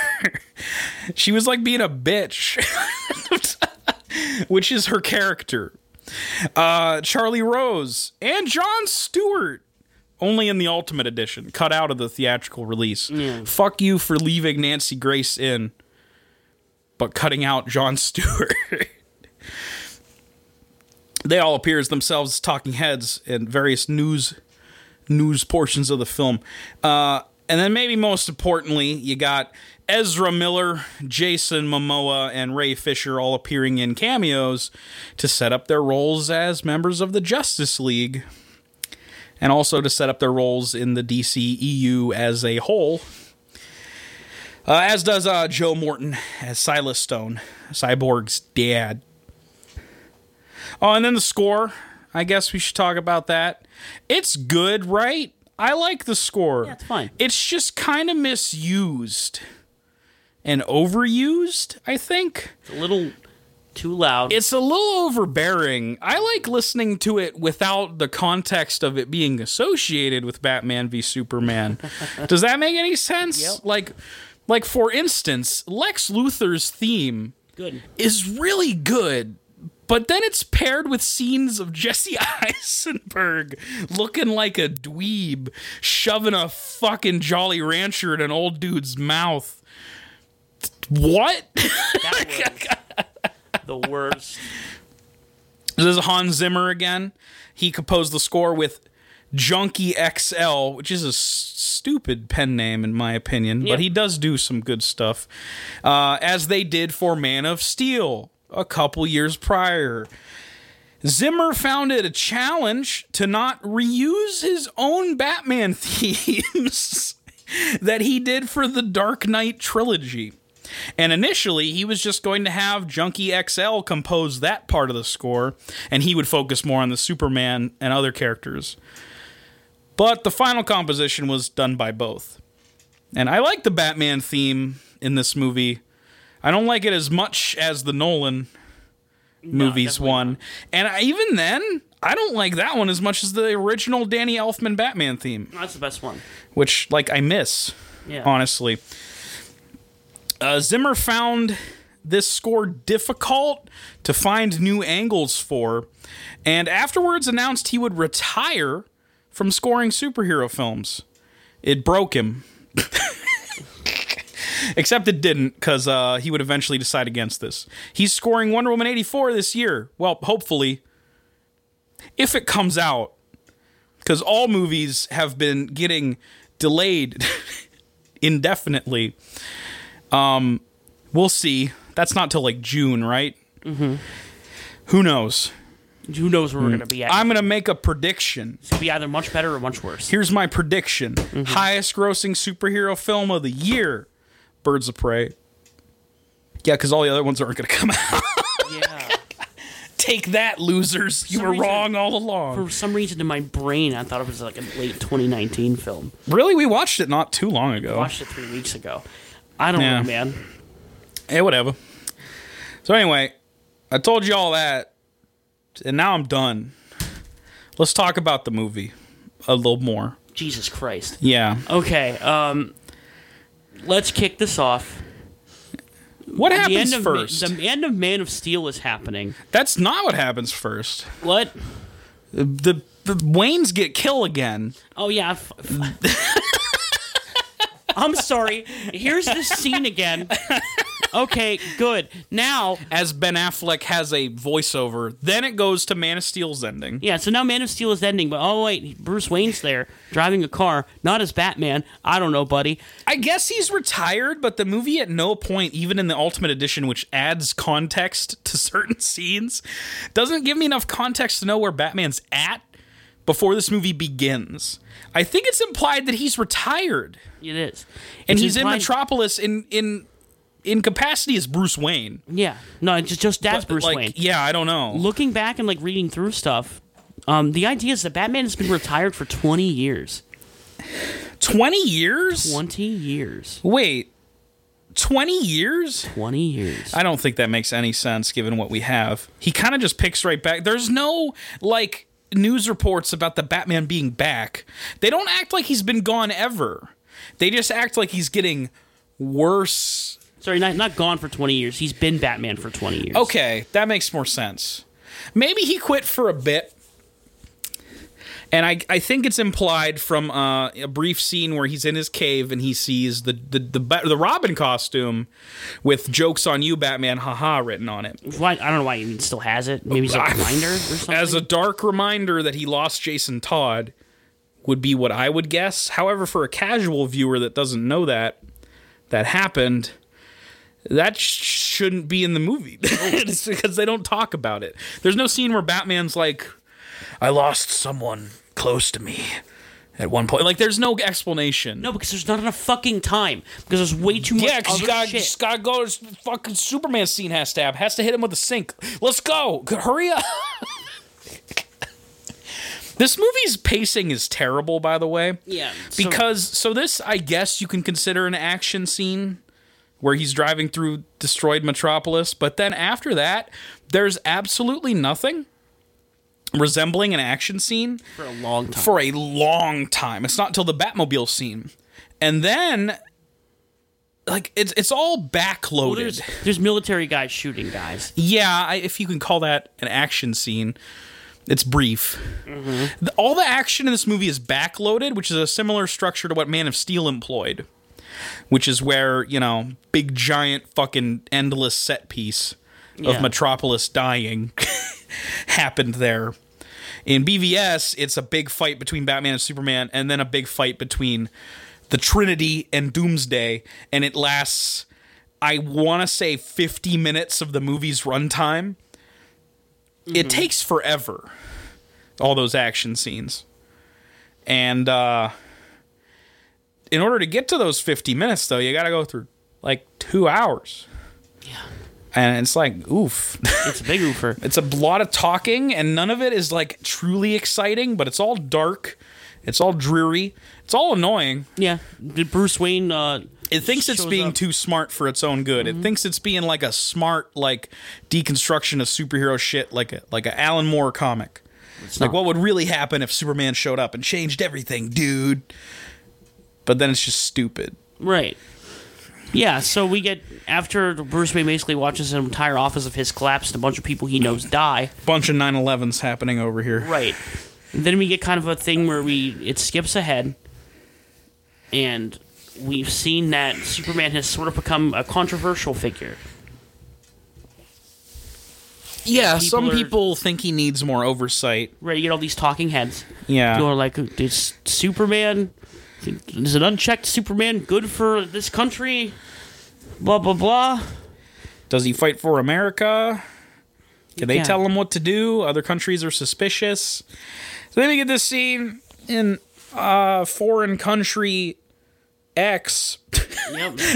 Insert country here, where Lois Lane's going out to interview some terrorist people. Yeah, you're head of a terrorist organization. With Jimmy Olsen, who's only named in the Ultimate Edition cut, and then they shoot Jimmy Olsen because he brought like a government tracker. Yeah. So then all these guys start getting murdered. Yeah, so a bunch of soldiers who were just these terrorist guys are getting murdered. Right, so all these soldiers just kind of like start murdering these terrorists, and you have no idea what the fuck's going on. Yeah, you got your boy Anatoly with the glasses here, shooting people. Yeah, and then they start burning all the bodies, and you're like, what the fuck? Uh-huh. And then Superman shows up to save Lois Lane. When he shows up, he notices all of this carnage that's happened, because the military operation has already left. And the actual military. There's supposed to be no foreign interference with anything going on here, so it's like some agency of some sort took out a hit on all these terrorism peoples and blamed it on Superman. Is the implication here? Yeah, all of it is just like and like this scene is so fucking stupid. It lasts a long time in the Ultimate Cut too. It's fucking really long. All these military. It explains it a little more. Shooting these guys and then burning their bodies. Uh-huh. Just automatically making everybody assume that it was Superman because the bodies got burned. So it's like, oh, he X-rayed him. And then he X-rayed him. He X-rayed him. He heat visioned them. Yeah. Great. They got shot. There's bullet holes. Yeah, well, they don't announce that. The entire thing just gets lifted out the window. All they have to do is look at the bodies. That's a plot point later, I believe. But, like, who cares? I feel like we're going to forget a lot of stuff that happened in this movie because we should. Because this movie sucks. The only person that noticed this was Lois Lane. Uh-huh. Which is like... Well, because she journalism. The fuck? She knows when the stuff happened because she journalist. Everybody else like stupid. Superman killed those people. That's fuck crazy, dude. Whoa. And then Clark Kent like gets in a bath with Amy Adams clothed. Hell yeah, he does. And starts fucking. Hell yeah, he does. It is a weird scene. So it's fine. It's like, I get why it's here. You got to further establish their relationship and, like, you know, it is weird that they decided to do it this way. I think Zack Snyder's really bad at showing intimacy. Yeah. See the sex scene in Watchmen if you would like to know more, kids. That's super awkward. That's a terrible sex. It was supposed to be awkward because it's awkward in the comics, but like, God, like, I don't know. I think Amy Adams and Henry Cavill had like okay chemistry at least. Like the problem in Watchmen is also those actors didn't work. Sometimes that happens. Yeah. So moving forward here, we get a little bit. We get a hint here that Batman is views Superman as kind of like an existential threat after what happened to all this Wayne stuff and what happened after witnessing what happened in Metropolis. He don't like Superman very much. Yeah, and he's being edgy. Yes, and then we also get kind of a view of his form of justice in this world, which is incredibly edgy. He brands people with the bat symbol. So we get an implication later that criminals who show up to prison with this bat branded into them, get killed, get murdered, because I guess it's kind of like that implication that you're a snitch, right? Yeah. Because in order for Batman to do that to you, that means he got the information he wanted out of you, right? I guess so. That's what they're implying. They never say this. This is what I implied. It's like that means that dude was a snitch, so the criminals probably hate that dude for snitching on people with Batman. But like, what were you gonna do? Batman brands you no matter what. Like, he's probably gonna do worse if you didn't do what he told you to do. Right. So he's just basically getting these people killed. Yeah. Clark Kent learns. Damn, rest in peace, all the Riddler informants. Yeah. All those guys that I interrogated in the Arkham games. Branded them. They're all dead now. So Tell me about Riddler. Clark Kent sees a newspaper that says, "Hey, the bats abandon people."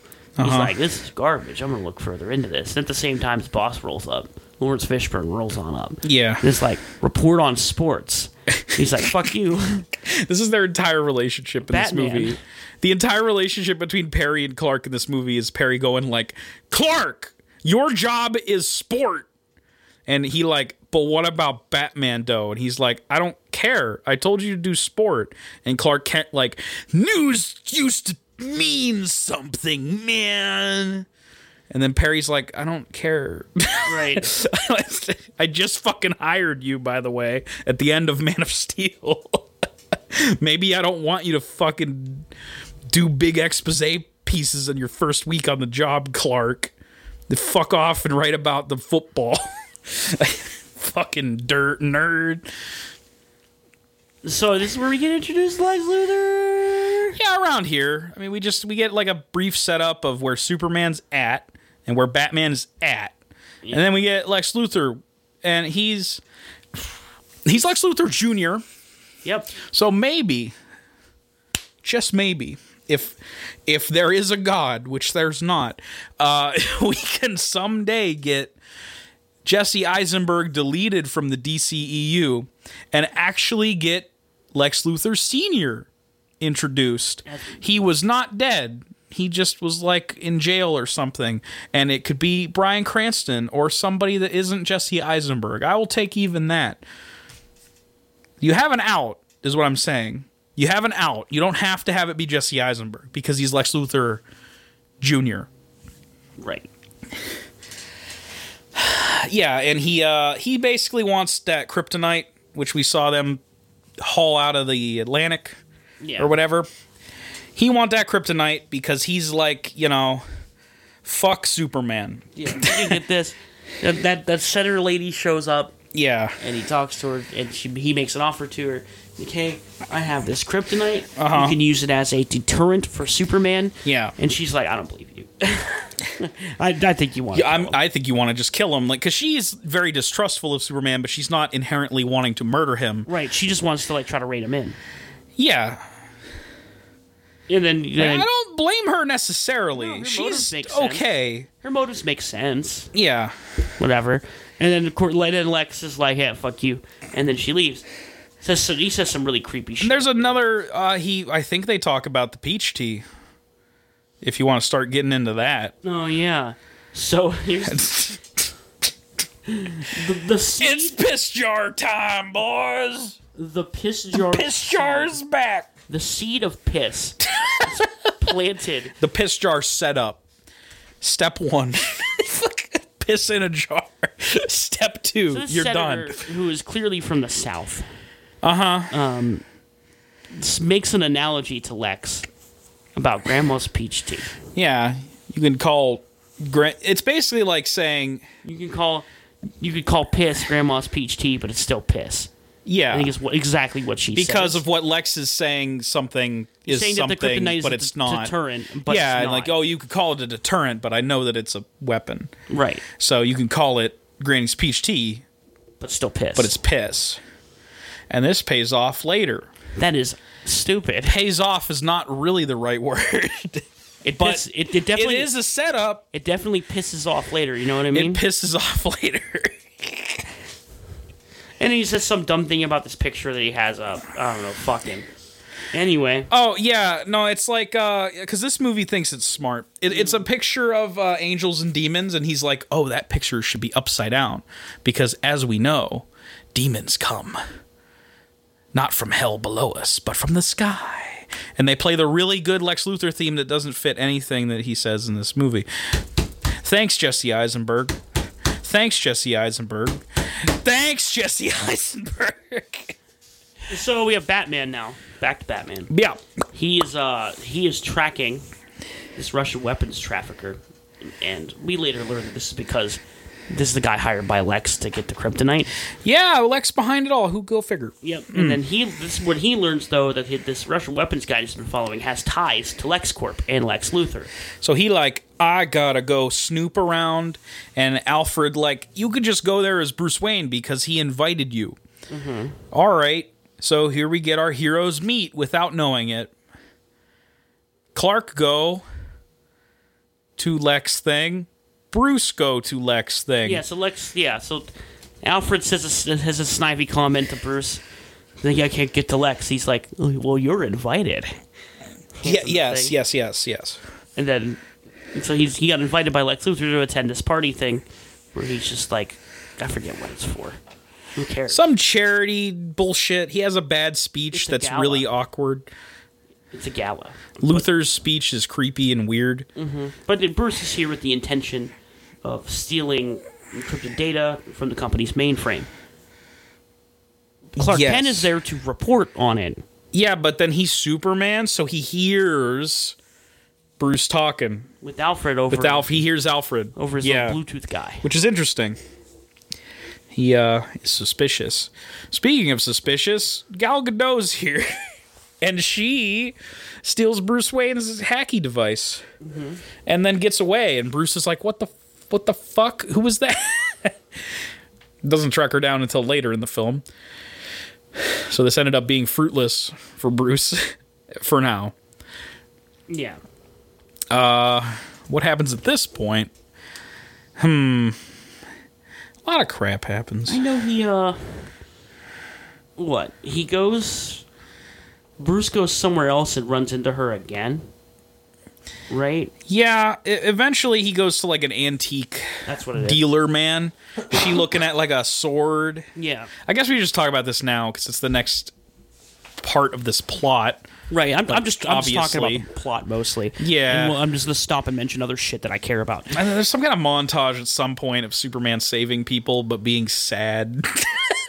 Oh, yeah, then all those fucking people, like, crowd Yeah. around him and touch him, like, they make the Jesus allegory. Yeah, again, because Man of Steel is full of those. Yeah, I know, this is fucking stupid, and I rolled my eyes, Yeah. like across the room. Him coming down to save people in a hurricane I situation. took out my eyes and rolled them like a bowling ball. When that shit happened. I shook him in my hand like dice, and then I rolled him on the table. I was fucking, oh, God, dude. I hated it so much. Yeah, and that's why I forgot about it. Thank you for reminding me. Yes. But anyway, eventually we come back to Bruce, and he's like, hey, Bish, You took my drive. give me my drive. And she's like, I just borrowed it. I can't access the information anyway, though. It's in your glove box, actually, idiot. Later. And then he's like, okay. Then he decrypts it. And as he's waiting for it You fall asleep. to decrypt, he falls asleep. And it has a big old extended dream sequence. Which This is the is- second one, by the way. This movie has a couple dream sequences. Oh, yeah, the first one's Man of Man-Bat. Steel had a lot as well. Dream sequences are weird and passé, but Zack Snyder loves them. He loves them so much that he made an entire film that is all them. Don't watch Sucker Punch again.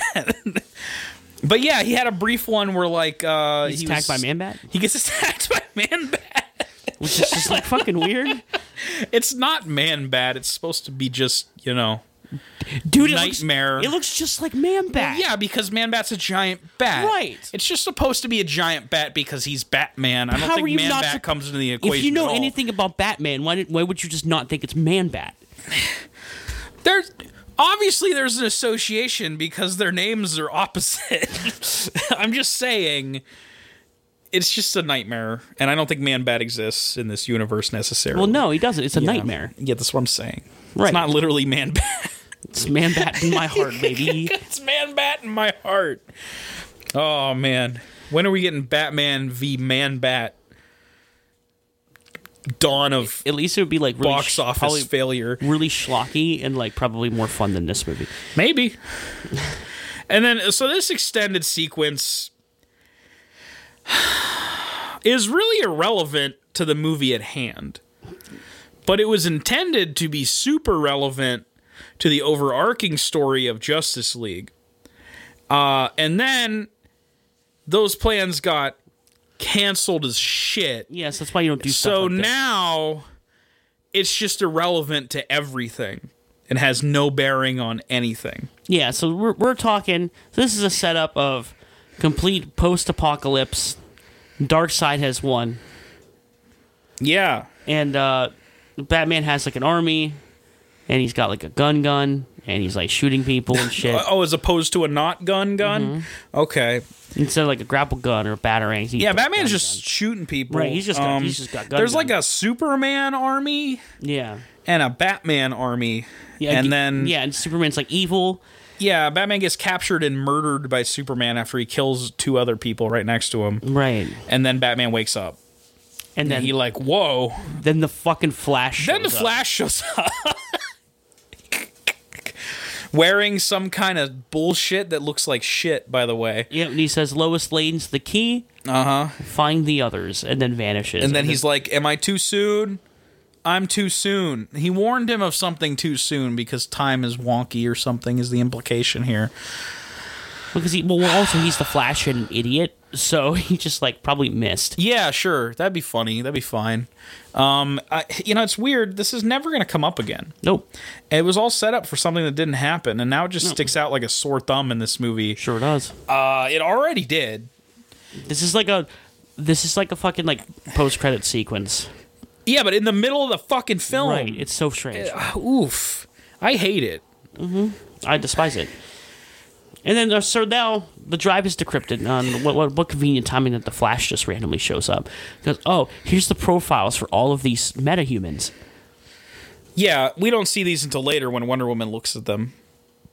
But we could talk about it now if you want. Well, no, the symbols are there. Oh, yeah, he looks at the symbols, but he we don't see open the video files. Yeah. Right. So you see right away logos for Aquaman, the Flash, Wonder Woman, Cyborg. And Cyborg. Yeah. Yeah, all there. And files, I think, for Batman and Superman.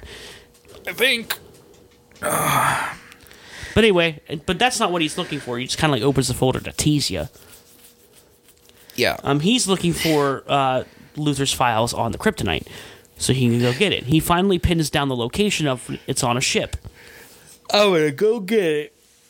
So we blew through this like a little fast, but like that takes like an hour and a half to happen. Yes, it does. There's so much crap in this movie. But he does open... so we skipped past subplot with guy in a wheelchair. That's what we skipped. Oh, that's the thing we skipped. Okay. Yeah. He hates Superman because legs got crushed by Metropolis rubble. I guess he like goes to the memorial. There's a Superman statue and he spray paints false god on it. Yeah. Because he pissed. Right. So then he gets approached by Luthor, who offers him a shitload of money, right? Mm-hmm. And a new chair. Chair, I was bombing it without him knowing it. LMAO. That comes in play later. Other than that, I don't know what other crucial side plots happened. But anyway, now Batman's going after the kryptonite. Yes. In the Batmobile. Mm-hmm. This scene is schlock. It's just him blowing a bunch of shit up, killing a lot of people, shooting a lot of people. Yeah. He drives around a car with people in it using like a grappling hook off the back of the car. And it flips around like a billion times. Those people turn into jelly in the car. Yeah. And then he uses it to just crash another car. It's really stupid. A lot of people bitched about this shit because Batman is just straight up killing people in these scenes. And it's pretty obvious that he's doing so. It's more obvious than it's ever been, really. Except for maybe the Burton Batman, who was like literally lighting a guy on fire. But like, you know, because like, I guess like if you're Nolan or something, you could claim that Batman doesn't kill people. Those people just didn't die. Yeah. Don't worry about it. But this, you can't feasibly convince me that he doesn't kill people. No, and I think it's in fact, they confirm he's killed people, at least by proxy, with the fucking brand shit. Which is so edgy, it hurts. Yeah. So, whatever. He gets the kryptonite, right? Nope, he doesn't. I know. So he puts a tracker on this truck that has the kryptonite on it. And then I forgot about that. He decimates half of this truck. It's just hanging on a little scrap of metal on the door that's left. But when it goes back to LexCorp, it's just there. Then so of course, Lex is super happy about it. Like, he doesn't get it, but he knows where it is, so he can go get it. Whenever he wants. But, like... He waits a long time. He gets interrupted by Superman. Yeah. Who crunches his Batmobile, lifts him out of it, and says, hey, this Batman shit, stop it. This is your final warning. I'm showing mercy. And then leaves. Well, not until Batman says, oh, yeah. Tell me. Do you bleed? Do you bleed? You will. And this is where we get our first listen in, I believe. There's a brief scene with Alfred doing it earlier, actually. He has a voice changer apparatus to get a Batman voice, which is a cool idea. I'm okay with this idea. It's fine. And I like the performance of Affleck as Batman all around. Yeah. I that's not a problem for me with Not at this all. movie. I actually quite like Affleck as Batman. Yeah. I might even like him. This is going to be a controversial thing to say. I might even like him better than Michael Keaton. Because Michael Keaton, while he is good, doesn't have a lot of room to do anything in those movies that are primarily focused on the villains. Yep. And his Batman is kind of just relegated to a side role in his own film. Still entertaining movies. He's adequate, but I think I prefer Affleck. I do. Because he gets to do more fun shit. He's also And he gets to act. acts his damn ass off. Yeah. In a lot of parts. So, yeah, anywho. So now we have congressional hearing about Superman. Yeah. Is coming up. They asked Superman to come. The day if it happens, he shows up. Yes. Luthor also shows up to this. Yes. But with his whatever her name Mercy is. Graves. Mercy Graves. I don't know if they name her in They the do movie. not at all at any point Yeah. during this movie. And Wheelchair Man. Who is there to testify That's against a rude way Superman to say or it, but something? yeah. I forget his name. That's why I have to say Wheelchair It's Man. Characteristic. Scooter. No, I don't know. It's not Scooter. I was about to say you fuck. the guy's name was Scooty or something. That's the actor. That's worse than That's worse than what I was saying. At least I just said No, Wheelchair I Man. meant the actor's name, dude. Not fucking the fact that he's in a wheelchair. Christ. Ablest piece of shit. Hold on. I'm looking up his name because now I feel like I have to defend myself from being a rude. His name's Scoot. The man's name is Scoot.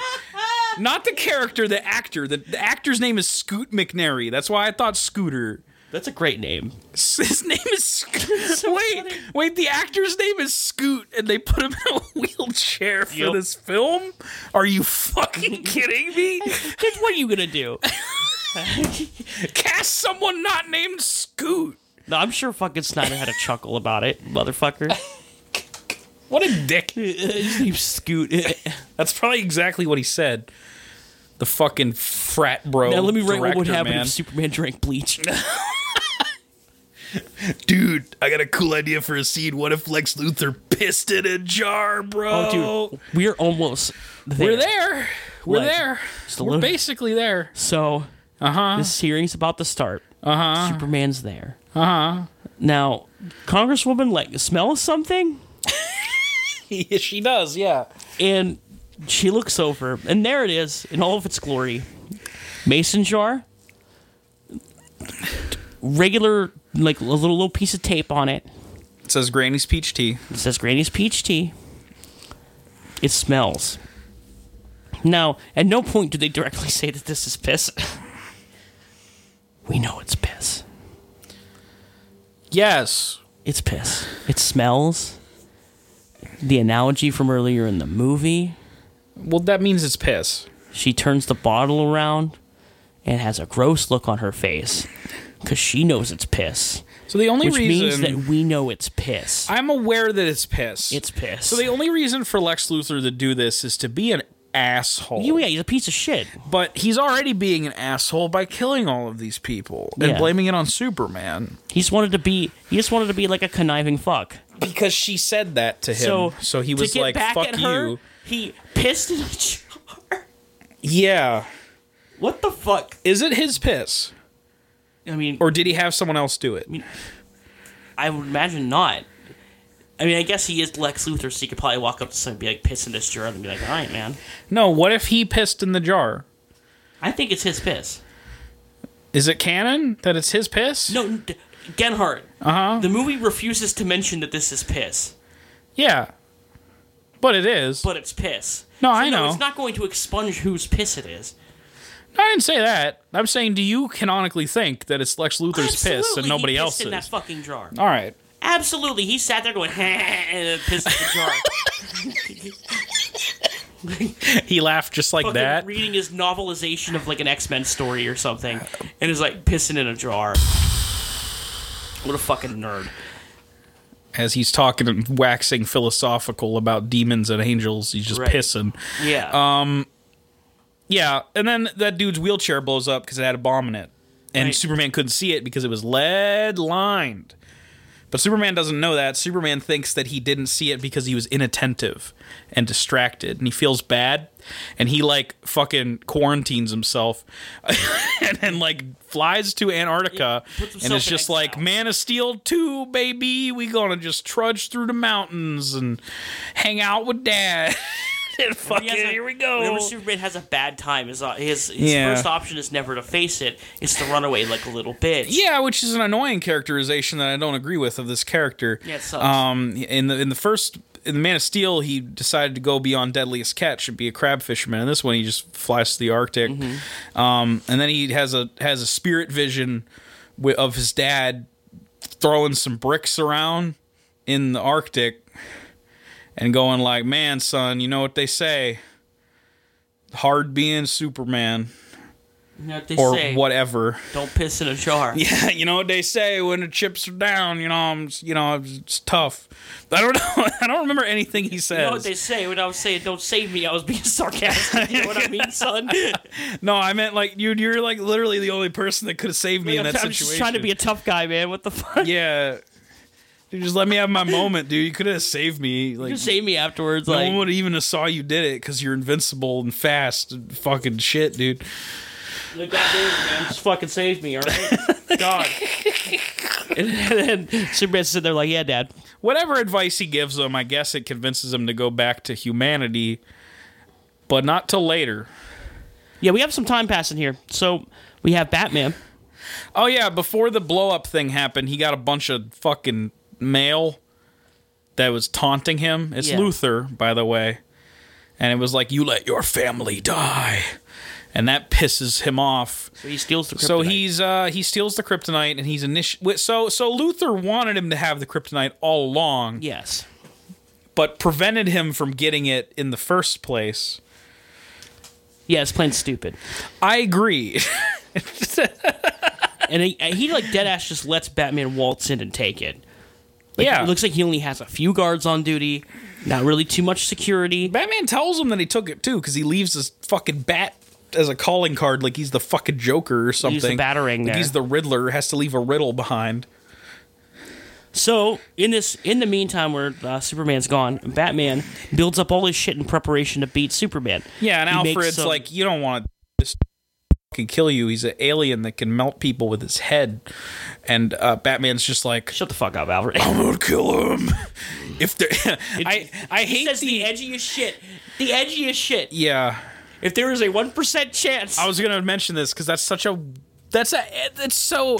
I hate this implication that Batman's like an idiot. Because like Superman's a good guy, and maybe he doesn't know that, but like. At the time that he says this, it seems more like Superman's a good guy because he's helping people. But then he's like, if there's even a 1% chance that he is our enemy, we have to take it as an 100% certainty. Yeah. So the whole... if Superman good guy, what if he wasn't? I have to kill him. Right. The intention... It's justifying his actions. Right. The intention behind this line is like, oh, super prepared Batman. Like... he could be a threat. We gotta neutralize him. But, really, he just comes across as, like, a dickhead. Which I actually like. I would prefer him to just be like, I don't like him. I view it as him being pig-headed because he went through trauma. And now he's being edgy. Makes sense, but it should have been expanded upon further and outlined further. And his past failure as Batman when Robin died should have been a scene in the fucking movie because it informs his entire character arc. You know what would have worked much better for this movie is if Robin was an accidental casualty of Metropolis. Sure, or even have the Joker still kill him so Batman is not taking chances anymore. That would have been fine, but there's no reason to set that up because there's no Batman movie beforehand. Sure, but you know what I would have preferred it for instead of?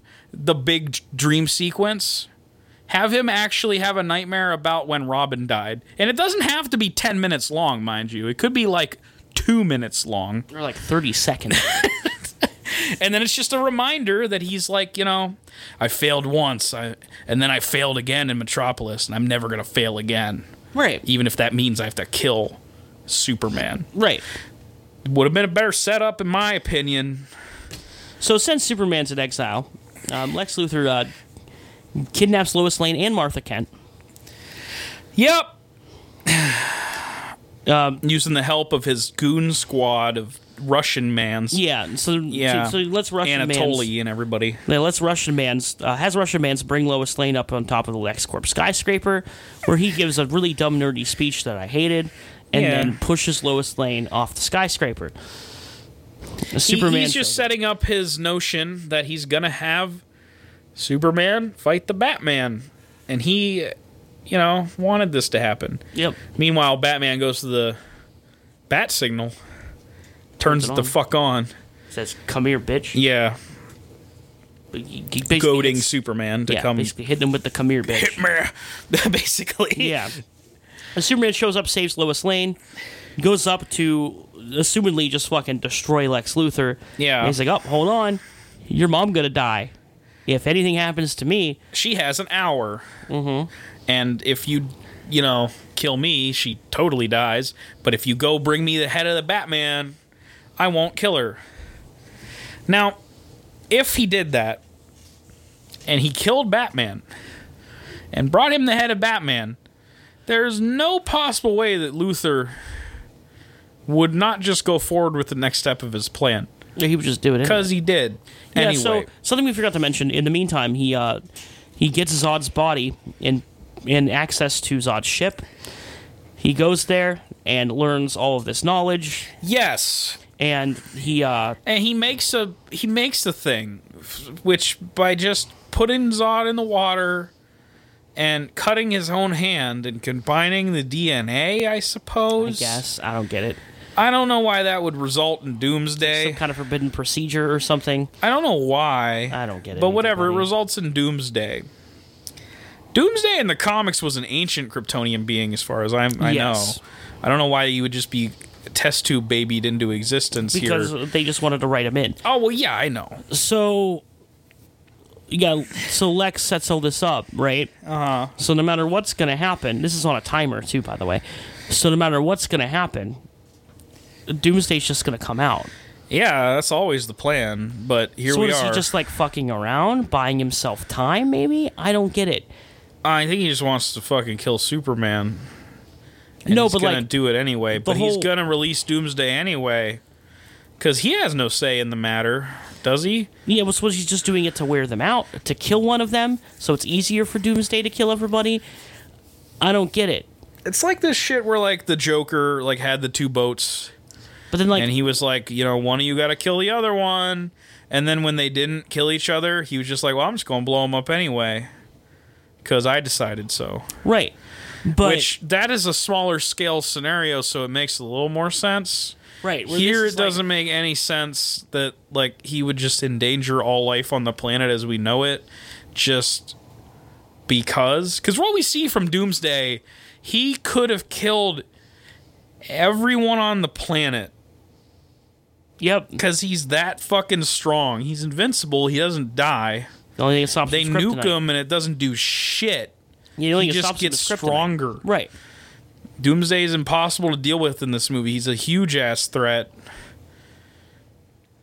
It's terrible. I guess fucking Lex Luthor was actually going to destroy the world. It seems. So Lex tells, all right, well, you got to go fight Batman. Come back with his head. Martha lives. Superman's like, yeah, sure, whatever, and like has no, at the start has no intention of killing Batman, and wants to talk to him, but does a super awful job at this. And walks up at Batman and tries to say one word, and then like when Batman doesn't listen to the one word that he says, he just immediately attacks him. Yep. Which is stupid. Superman's an idiot. Yeah. And then they start fighting. All right. This is one of the handful of cool scenes in this movie. I think the scene is executed well. You could tell they thought about it a lot, and they read The Dark Knight Returns a lot. Yeah. Batman has this big robot mech suit that's like what he wore in that. A lot of cool gadgets to throw at Superman. Yeah. A lot of fun knockout, drag out shit. Yeah, because they both get their blows in, but really, let's be honest, Batman beats the shit out of Superman in this scene. Well, yeah, if and this is kind of something you always expect. If Batman gets a hold of Kryptonite, he's going to beat the shit out of Superman. Well, yeah. He makes these Kryptonite gas grenades that if he launches them into Superman, Superman breathes it in and it becomes vulnerable. And then Batman just beats the shit out of him. Yeah. Including was fucking hilarious moment where he grabs a sink and hits him over the head with it. Yes. Fucking hilarious shit. Good time. So, yes, Batman just beats the ever-loving shit out of Superman, like, badly. Goes to deliver a killing blow with the kryptonite spear that he made. Mm-hmm. And here's the scene everybody talks about. Superman says at the last moment, they're going to kill Martha, save Martha. And then he stops. He has some flashbacks to his mommy die. Yeah, we watch this scene again. Uh-huh. Thanks. Yep. Is Martha? Why'd you say that name? Why did you say that name? And Lois Lane walks in. And is like, Yeah. that's his mom. And then he has a realization that maybe He's just human. we are not so different. Right. Superman And is then instantly human they are design. friend. They are Instantly. friends now. We don't have, like, barely any dialogue between the two of them now here, He's just like, by the way. go deal with Luthor. Yeah. I'm gonna go get Martha. You don't have to worry about it. Yeah. Admittedly, this scene where he goes to get Martha Badass. is possibly the greatest scene in the movie, and Yeah. possibly, I dare say, one of the best Batman scenes ever filmed.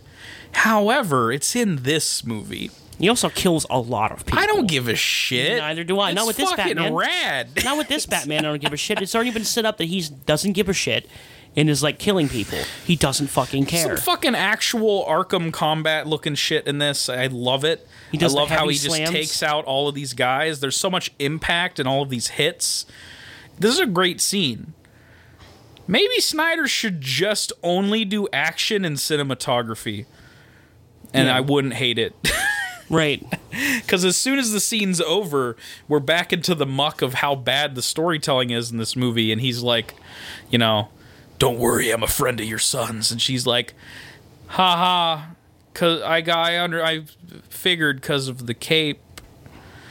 I was like, you fucking motherfuckers, Yeah, get the like, fuck garbage. out of here. That's stupid. Yeah, so he And rescues. he does the thing from Dark Knight Returns where they're about to kill Martha instead of a baby with a flamethrower because Lex Luthor is edgy and says that she's a witch. He's the mother of Superman. Yeah, because she's gave birth to a demon Yeah. or something like that. So Whatever. she needs to be burned at the stake by a flamethrower from a Russian man. Yeah. How edgy. This movie thinks it's smart. He does a lot. I hate it. Yep. I agree. So Batman's like, I believe you, shoots him, Yeah. then gets He Martha. fucking explodes, by the way, because he shoots the, like, flamethrower, and it blows and then up. covers up Martha. Yeah, good thing his cape is, like, you know. Flame retardant? Uh-huh. Yeah, that's kind of like that's a Batman thing, though. Sure, why not? That's existed long before that. I'm fine with it. Fuck, the Nolan one, who's more realistic than this one, had sonar in his shoe to summon 1,000,000 bats. So fuck it. Right. There's a James Bond element to Batman where he just has, like, you know, this gadget that does everything. But because there's no time, I have spray in my helicopter that combats sharks, because okay? there's no time, there's no setup for this, which kind of sucks. I think it's sort of like very lightly implied that Alfred makes his gadgets, which is awesome. I like that. I mean, I like Lucius Fox, don't get me wrong, but I do like the implication that maybe just Alfred does it. That's cool too. Like this Alfred, that kind of makes sense. He seems like he'd be like smart guy, fucking. You know. They both work on it would be cool too. Right. Yeah. And then but there's no setup for that Nah. because there's not enough time. Nope. Maybe you should have made a Batman movie first. Probably. Yeah. I would have loved this Solo Affleck movie, and I'm pissed it never happened. And it never will happen because he's out as Batman. Yep. But hey, this Robert Pattinson one might be good. We'll find out. Cool. I think he looks cool at least. I'm digging the look.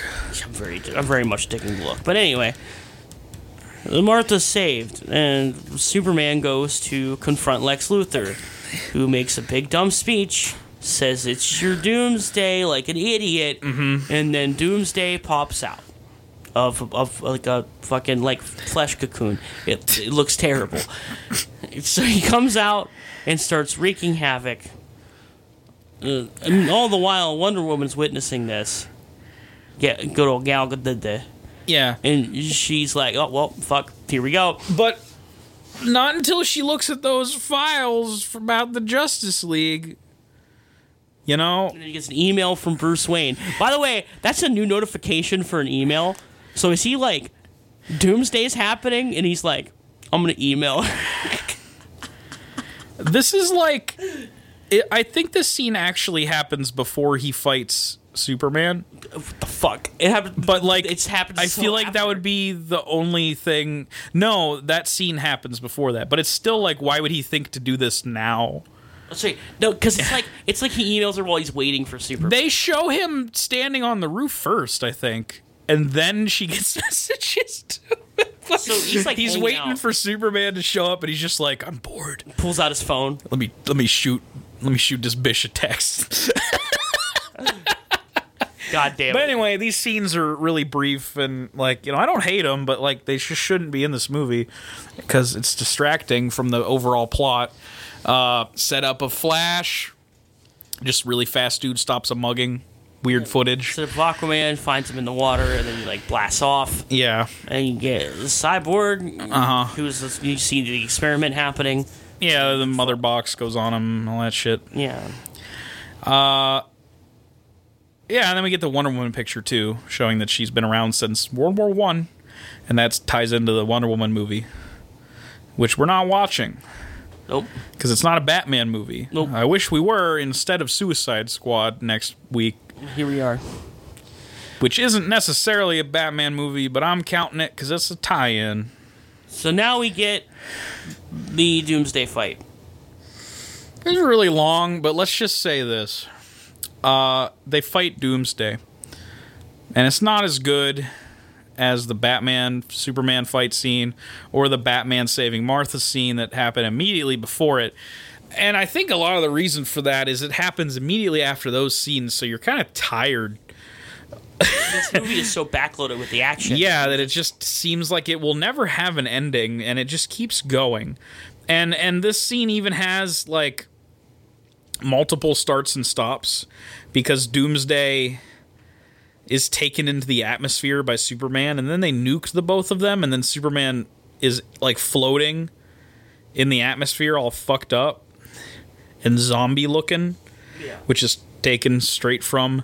Again, The Dark Knight Returns. Yeah. And then Doomsday, I guess the implication is every time you do a significant amount of damage to him, he, like, evolves and gets some more spikies on him. Yeah, like and then a big fucking DBZ blast happens and hits a large radius around. But anyway, eventually we get to the point where it's Superman and Batman and Wonder Woman all ready to fight his ass. And they have that dumb line that was in all the trailers of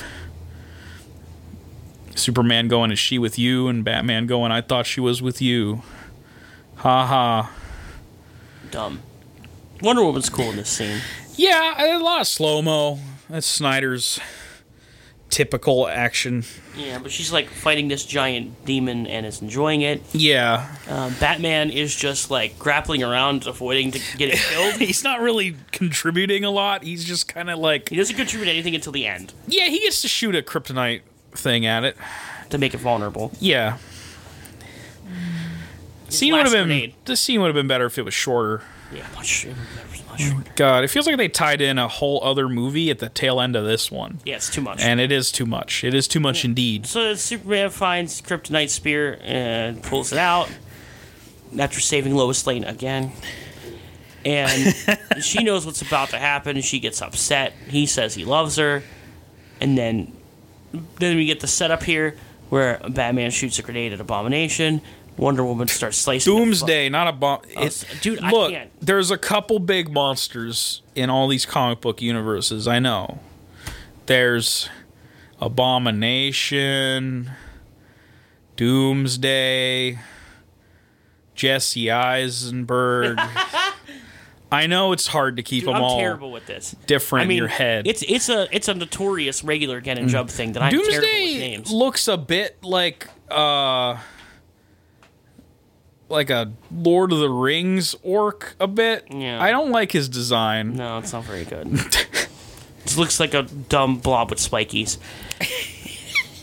Yeah, so Batman shoots a grenade at Doomsday. Wonder Woman runs up and starts slicing the fuck out of its legs. Yeah, and then Superman drives the spear into his heart. Yep, and then while that's happening, Doomsday just stabs his chest, and Superman's vulnerable because he's around the kryptonite. Yeah. So they both kill each other.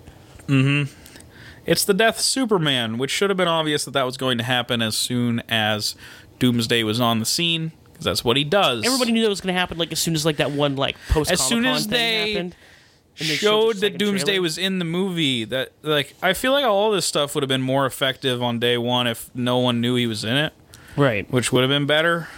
Even Still, it's still too much. That could literally be its own movie. Yeah. The death of Superman is a complicated event with a lot of crap happening. Even if you cut out all the other multiple Supermans that show up after, there's still a lot to it. And their fight is really good in the comics and a really good Superman story. But here it's pretty bloated and tiresome after sitting through 40 minutes of action already, or whatever the fuck happened. So Superman's dead. Everybody's sad, including Batman, who was just trying to kill him 15 minutes ago. Mm-hmm. And so this was kind of confusing. We talked about this a bit.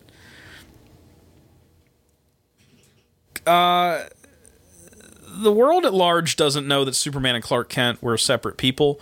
So there's a funeral for Clark in Smallville and a military funeral for Superman in Metropolis, right? Uh-huh. And they happen at the same time. And I guess the real body is in Smallville with his mom and everything. So, I don't know. I guess the other one is just not a body. They just bury an empty casket or whatever. Fuck it, I guess. It's sad. Superman died. No. He's gone. And then Bruce, Lois Lane's sad. Mama Kent's sad. And, smudge in the window. Okay. Mm-hmm. Cat in the window. And then Bruce, all right, I failed him in life. I won't fail him in death. We're going to assemble the Justice League. And Wonder Woman's like, well, first off, I don't think they want to. And second off, why? And Batman just I just have a feeling. Which is terrible. Yeah. It's Batman. He should probably be He should have been hey, the only reason Doomsday was stopped was because of him. We don't have him anymore. We don't have him anymore. So if something does happen, I'd like to have the best chance possible to defend our planet from crap like that. Who knows what else is out there? Would have been how it should have ended. Right. Then we get a dumbass setup scene. Jesse Eisenberg's in jail. Oh, no. Before that, we get an Ultimate Edition exclusive where the cops come and get him, and he is in the ship hanging out with, for some reason, Steppenwolf from Justice League. I forgot. I don't know if he saw him in, a vision or what. I think that's probably what it was, but who knows? I don't understand why he was there. Either way, it's bad setup for Justice League, and then they take him to jail. They shave his head. Hey, he looks like Lex Luthor now. And as he's in jail, Batman pays him a visit and gives him a big old threaten. But then Luthor just like, the bell's already been rung. Ding, ding, da, ding, ding, da, ding, ding, ding. And he says ding a lot. Way too many times. And it is annoying, as has been his entire performance. Once again, imagine a Bryan Cranston going like, ding, ding, ding. Just like slowly. I am the one who dings. And then like that would have been like much more intimidating. Yo, possibly. He could have played it with a lot more manic, dark energy. Right. Than, Facebook guy. And then I guess the movie's over. Oh, thank God. There's a brief shot of the grave and like some dust comes off of it or something. Kicks up. Directly implying that Superman will return despite being fucking dead. No shit. Completely like eradicating any weight. The whole point of Superman dying is that he comes back anyway. Right. That's always been the point. It's stupid. And yeah. Death of Superman as a concept sucks if you're not going to keep him dead. Yo, probably. But they never intended to actually kill him. They were just like, lol, let's sell comics. And it worked. Very well. I don't hate the Death of Superman as a concept. It's fun, but like immediately after that, it just sucked. Oh, it got really stupid when there was like Cyborg Superman and the one with the mullet and all that shit. Yeah, it's wild. Holy fuck, mate! The '90s were wild. Got very terrible. What if we got that shit? Mullet Henry Cavill. Oh my God! In the black suit, dude. That would be hilarious. I would laugh my ass off. Cyborg Henry Cavill. Shaquille O'Neal comes back as Steel. Oh, come on, man, it'd be sick. Steel is fucking hilarious. Well, maybe if we do Superman, we can count it because it's a related character, and we'll watch Steel. It's so funny. It is pretty funny. All right, so that was Batman v Superman, Justin. Yeah, the guy that took us 2 hours to talk about. I had a feeling it would because it is a terrible flick. Yeah, great. 3 hour long podcast going up where I just like want to die the entire time because this movie sucked. Hey, it happens a lot, dude. Actually, lately it's been happening more often than not. We at least spent more time talking about good movies in this Batman run. It's true. Is probably the second worst one, right? Let's talk about the response to this film. What do you think? What do I think? Not great. Yeah. No, I meant the public response, not mine. No, I know. What did you expect? What did I expect when it was coming out? No, like after seeing this film. Like immediately after seeing this film, you know the public response isn't going to be that great. Oh well, yeah. It's a bad movie. All right, let's go into it because this is some interesting factoids for you. Hit me with it. Batman v Superman grossed $166 million in its opening weekend in the U.S. and Canada, which at the time was the 8th biggest opening of all time. Worldwide opening weekend was $422.5 million, which was ranked 5th biggest of all time at the time. I don't know if those numbers have changed, so I just decided to say that as well. We had 2 other Avengers movies come out. Right, so I don't know. I'm going off of some Wikipedia numbers I checked, so I don't know if it was updated or not. But interestingly, the film suffered a decline of 58% by that Sunday, the opening weekend. Yeah. Setting a new record for fastest Friday to Sunday drop for a superhero movie, a record previously held by Fantastic Four, the Josh Trank one. Oh my lord, does it. Worse than this movie. Quite an accomplishment. So going into week 2, the movie had a box office decline of 81.2%. The second largest decline for a superhero film, only behind Ang Lee's Hulk from 2003.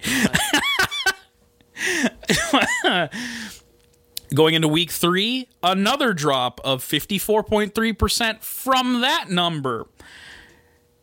So the film didn't have legs.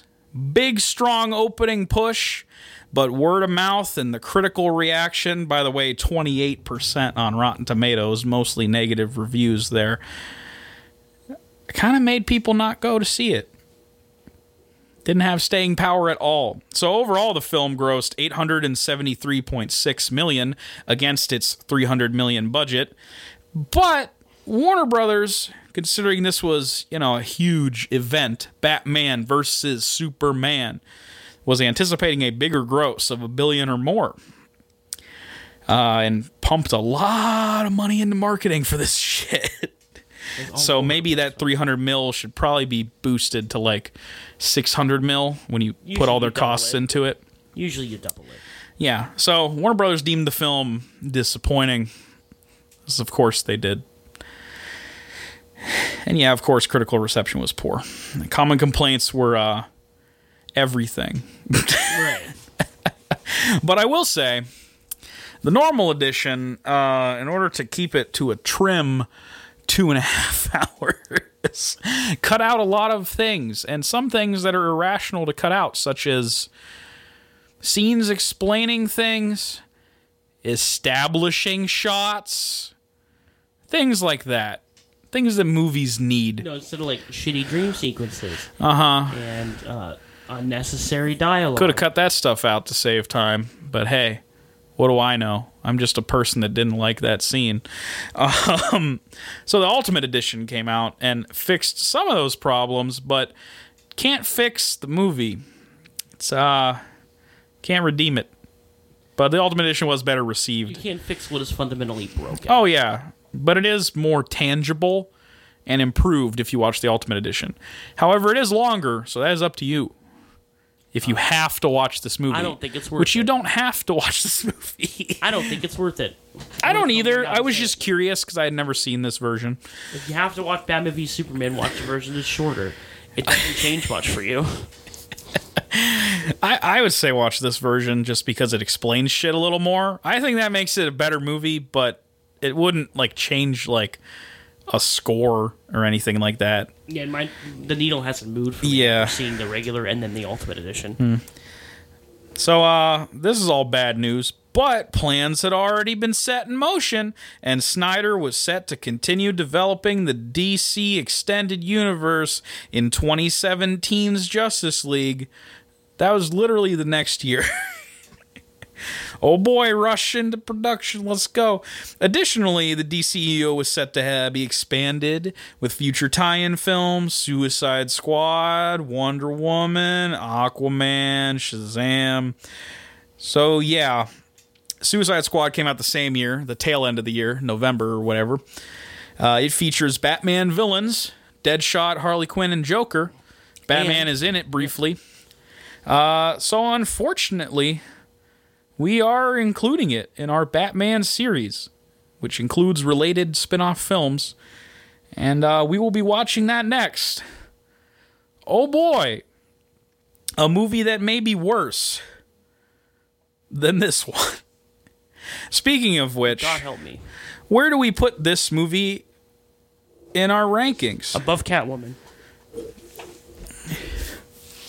And that's it? Yep. Oof. Well, above Catwoman is Batman and Robin. Yep, below Batman and Robin. I would disagree. You know what's really funny? But not strongly. You know what's really funny? What? Actually, my opinion on this changed. If you remember, Yeah. just a few short days ago, we had the opposite opinion. Did we? I said above Batman and Robin. You said, nah, that movie's really funny. Yeah, but then in thinking about it, I think this movie pulls off some of the things it's trying to do. Yeah. So, And Batman and Robin pulls off none of the things. Right. It pulls off what it's trying to do, but what it's trying to do is flawed from the get-go. yeah. So now that I've thought about it more, I've landed somewhere else. Where I now am thinking about it and I'm like, both of these movies have failed spectacularly. Yes. Right? Yeah.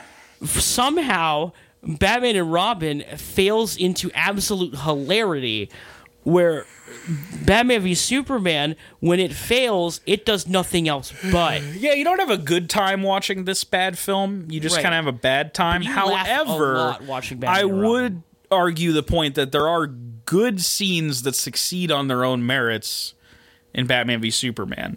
However, they are few and far between. But I like- think positives you can outline are Ben Affleck, Gal Gadot, and a couple of those action scenes. Yep. Those are that's it. clear highlights for me. Batman and Robin, while it is incredibly funny, all of the humor comes from them fucking up really bad. Yeah, I know. And that's why I would probably lean towards it, but I don't think I want to push the issue. Because I would agree that I would probably rather watch Batman and Robin again Yeah, over this absolutely. movie. Dude, Ever again. that movie zooms in on the bat nipples once, and I get way more enjoyment than I did watching the entirety of Batman v Superman. Yeah, like just watching a random 5-minute scene from either film, I would choose Batman and Robin because it would be funny. Right. I think, you know what? I think we argued similar things when we were doing like Texas Chainsaw Massacre Yes. or something. Because like we ranked Next Generation pretty high, all things considered. And that movie's fucking blows ass. But that's why we kind of enjoyed it, because it was so fucking bad that it like defied belief. Yeah. That's kind of what That Batman and being Robin is. said, I think, yeah, I would probably rather watch Batman and Robin over this. So I'll give it to you. Sink it. Sink that So bitch. it's better than Catwoman. Yep. That's what it's got. Got it going for it, buddy. Well, if I had to predict what would happen next, Suicide Squad is next, goes and it underneath would it, be probably. underneath Batman v Superman. Yeah. But definitely not as bad as Catwoman. But we'll see. I don't know. We'll see. I really hate Suicide Squad. Me too. So. I rewatched Batman v Superman when it first came out because there were things that I liked in it. Suicide Squad I've only seen once, and I wanted to keep it that way, but here we are. And like, I don't know. That movie sucks so much Remember ass. when Will Smith Oh. shoots the things of that Kanye song? That's I okay. do. That's a good scene. okay I scene. like Margot Robbie. And Will Smith. I like Will Smith. And then the buck stops. That's about it. Everything else in that movie is absolute garbage. Most of the characters, the plot that moves along at the speed of a cheetah constantly, never slows down. Just info dumps on your ass the whole time. It's edited like garbage. I'm gonna have to assume it has to be below Batman v Superman. So at least I can like kind of respect them trying something with Batman v Superman. Suicide Squad, I can't respect a damn thing in the film. So there you are. We're the Patsies. We're some kind of Batman v Superman Dawn of Justice Ultimate Edition. So we the Patsies. We some kind of piss jar. Yeah! And then it just pops up piss jar and neon letters coming November 2016. Fuck yeah, bro. So we'll see you soon, hopefully. Or hopefully not, because we have to watch Suicide Squad. I hope I get infected with the coronavirus before we watch Suicide Squad. Corona can't get here fast enough. Let's go. Let's get quarantined, boys.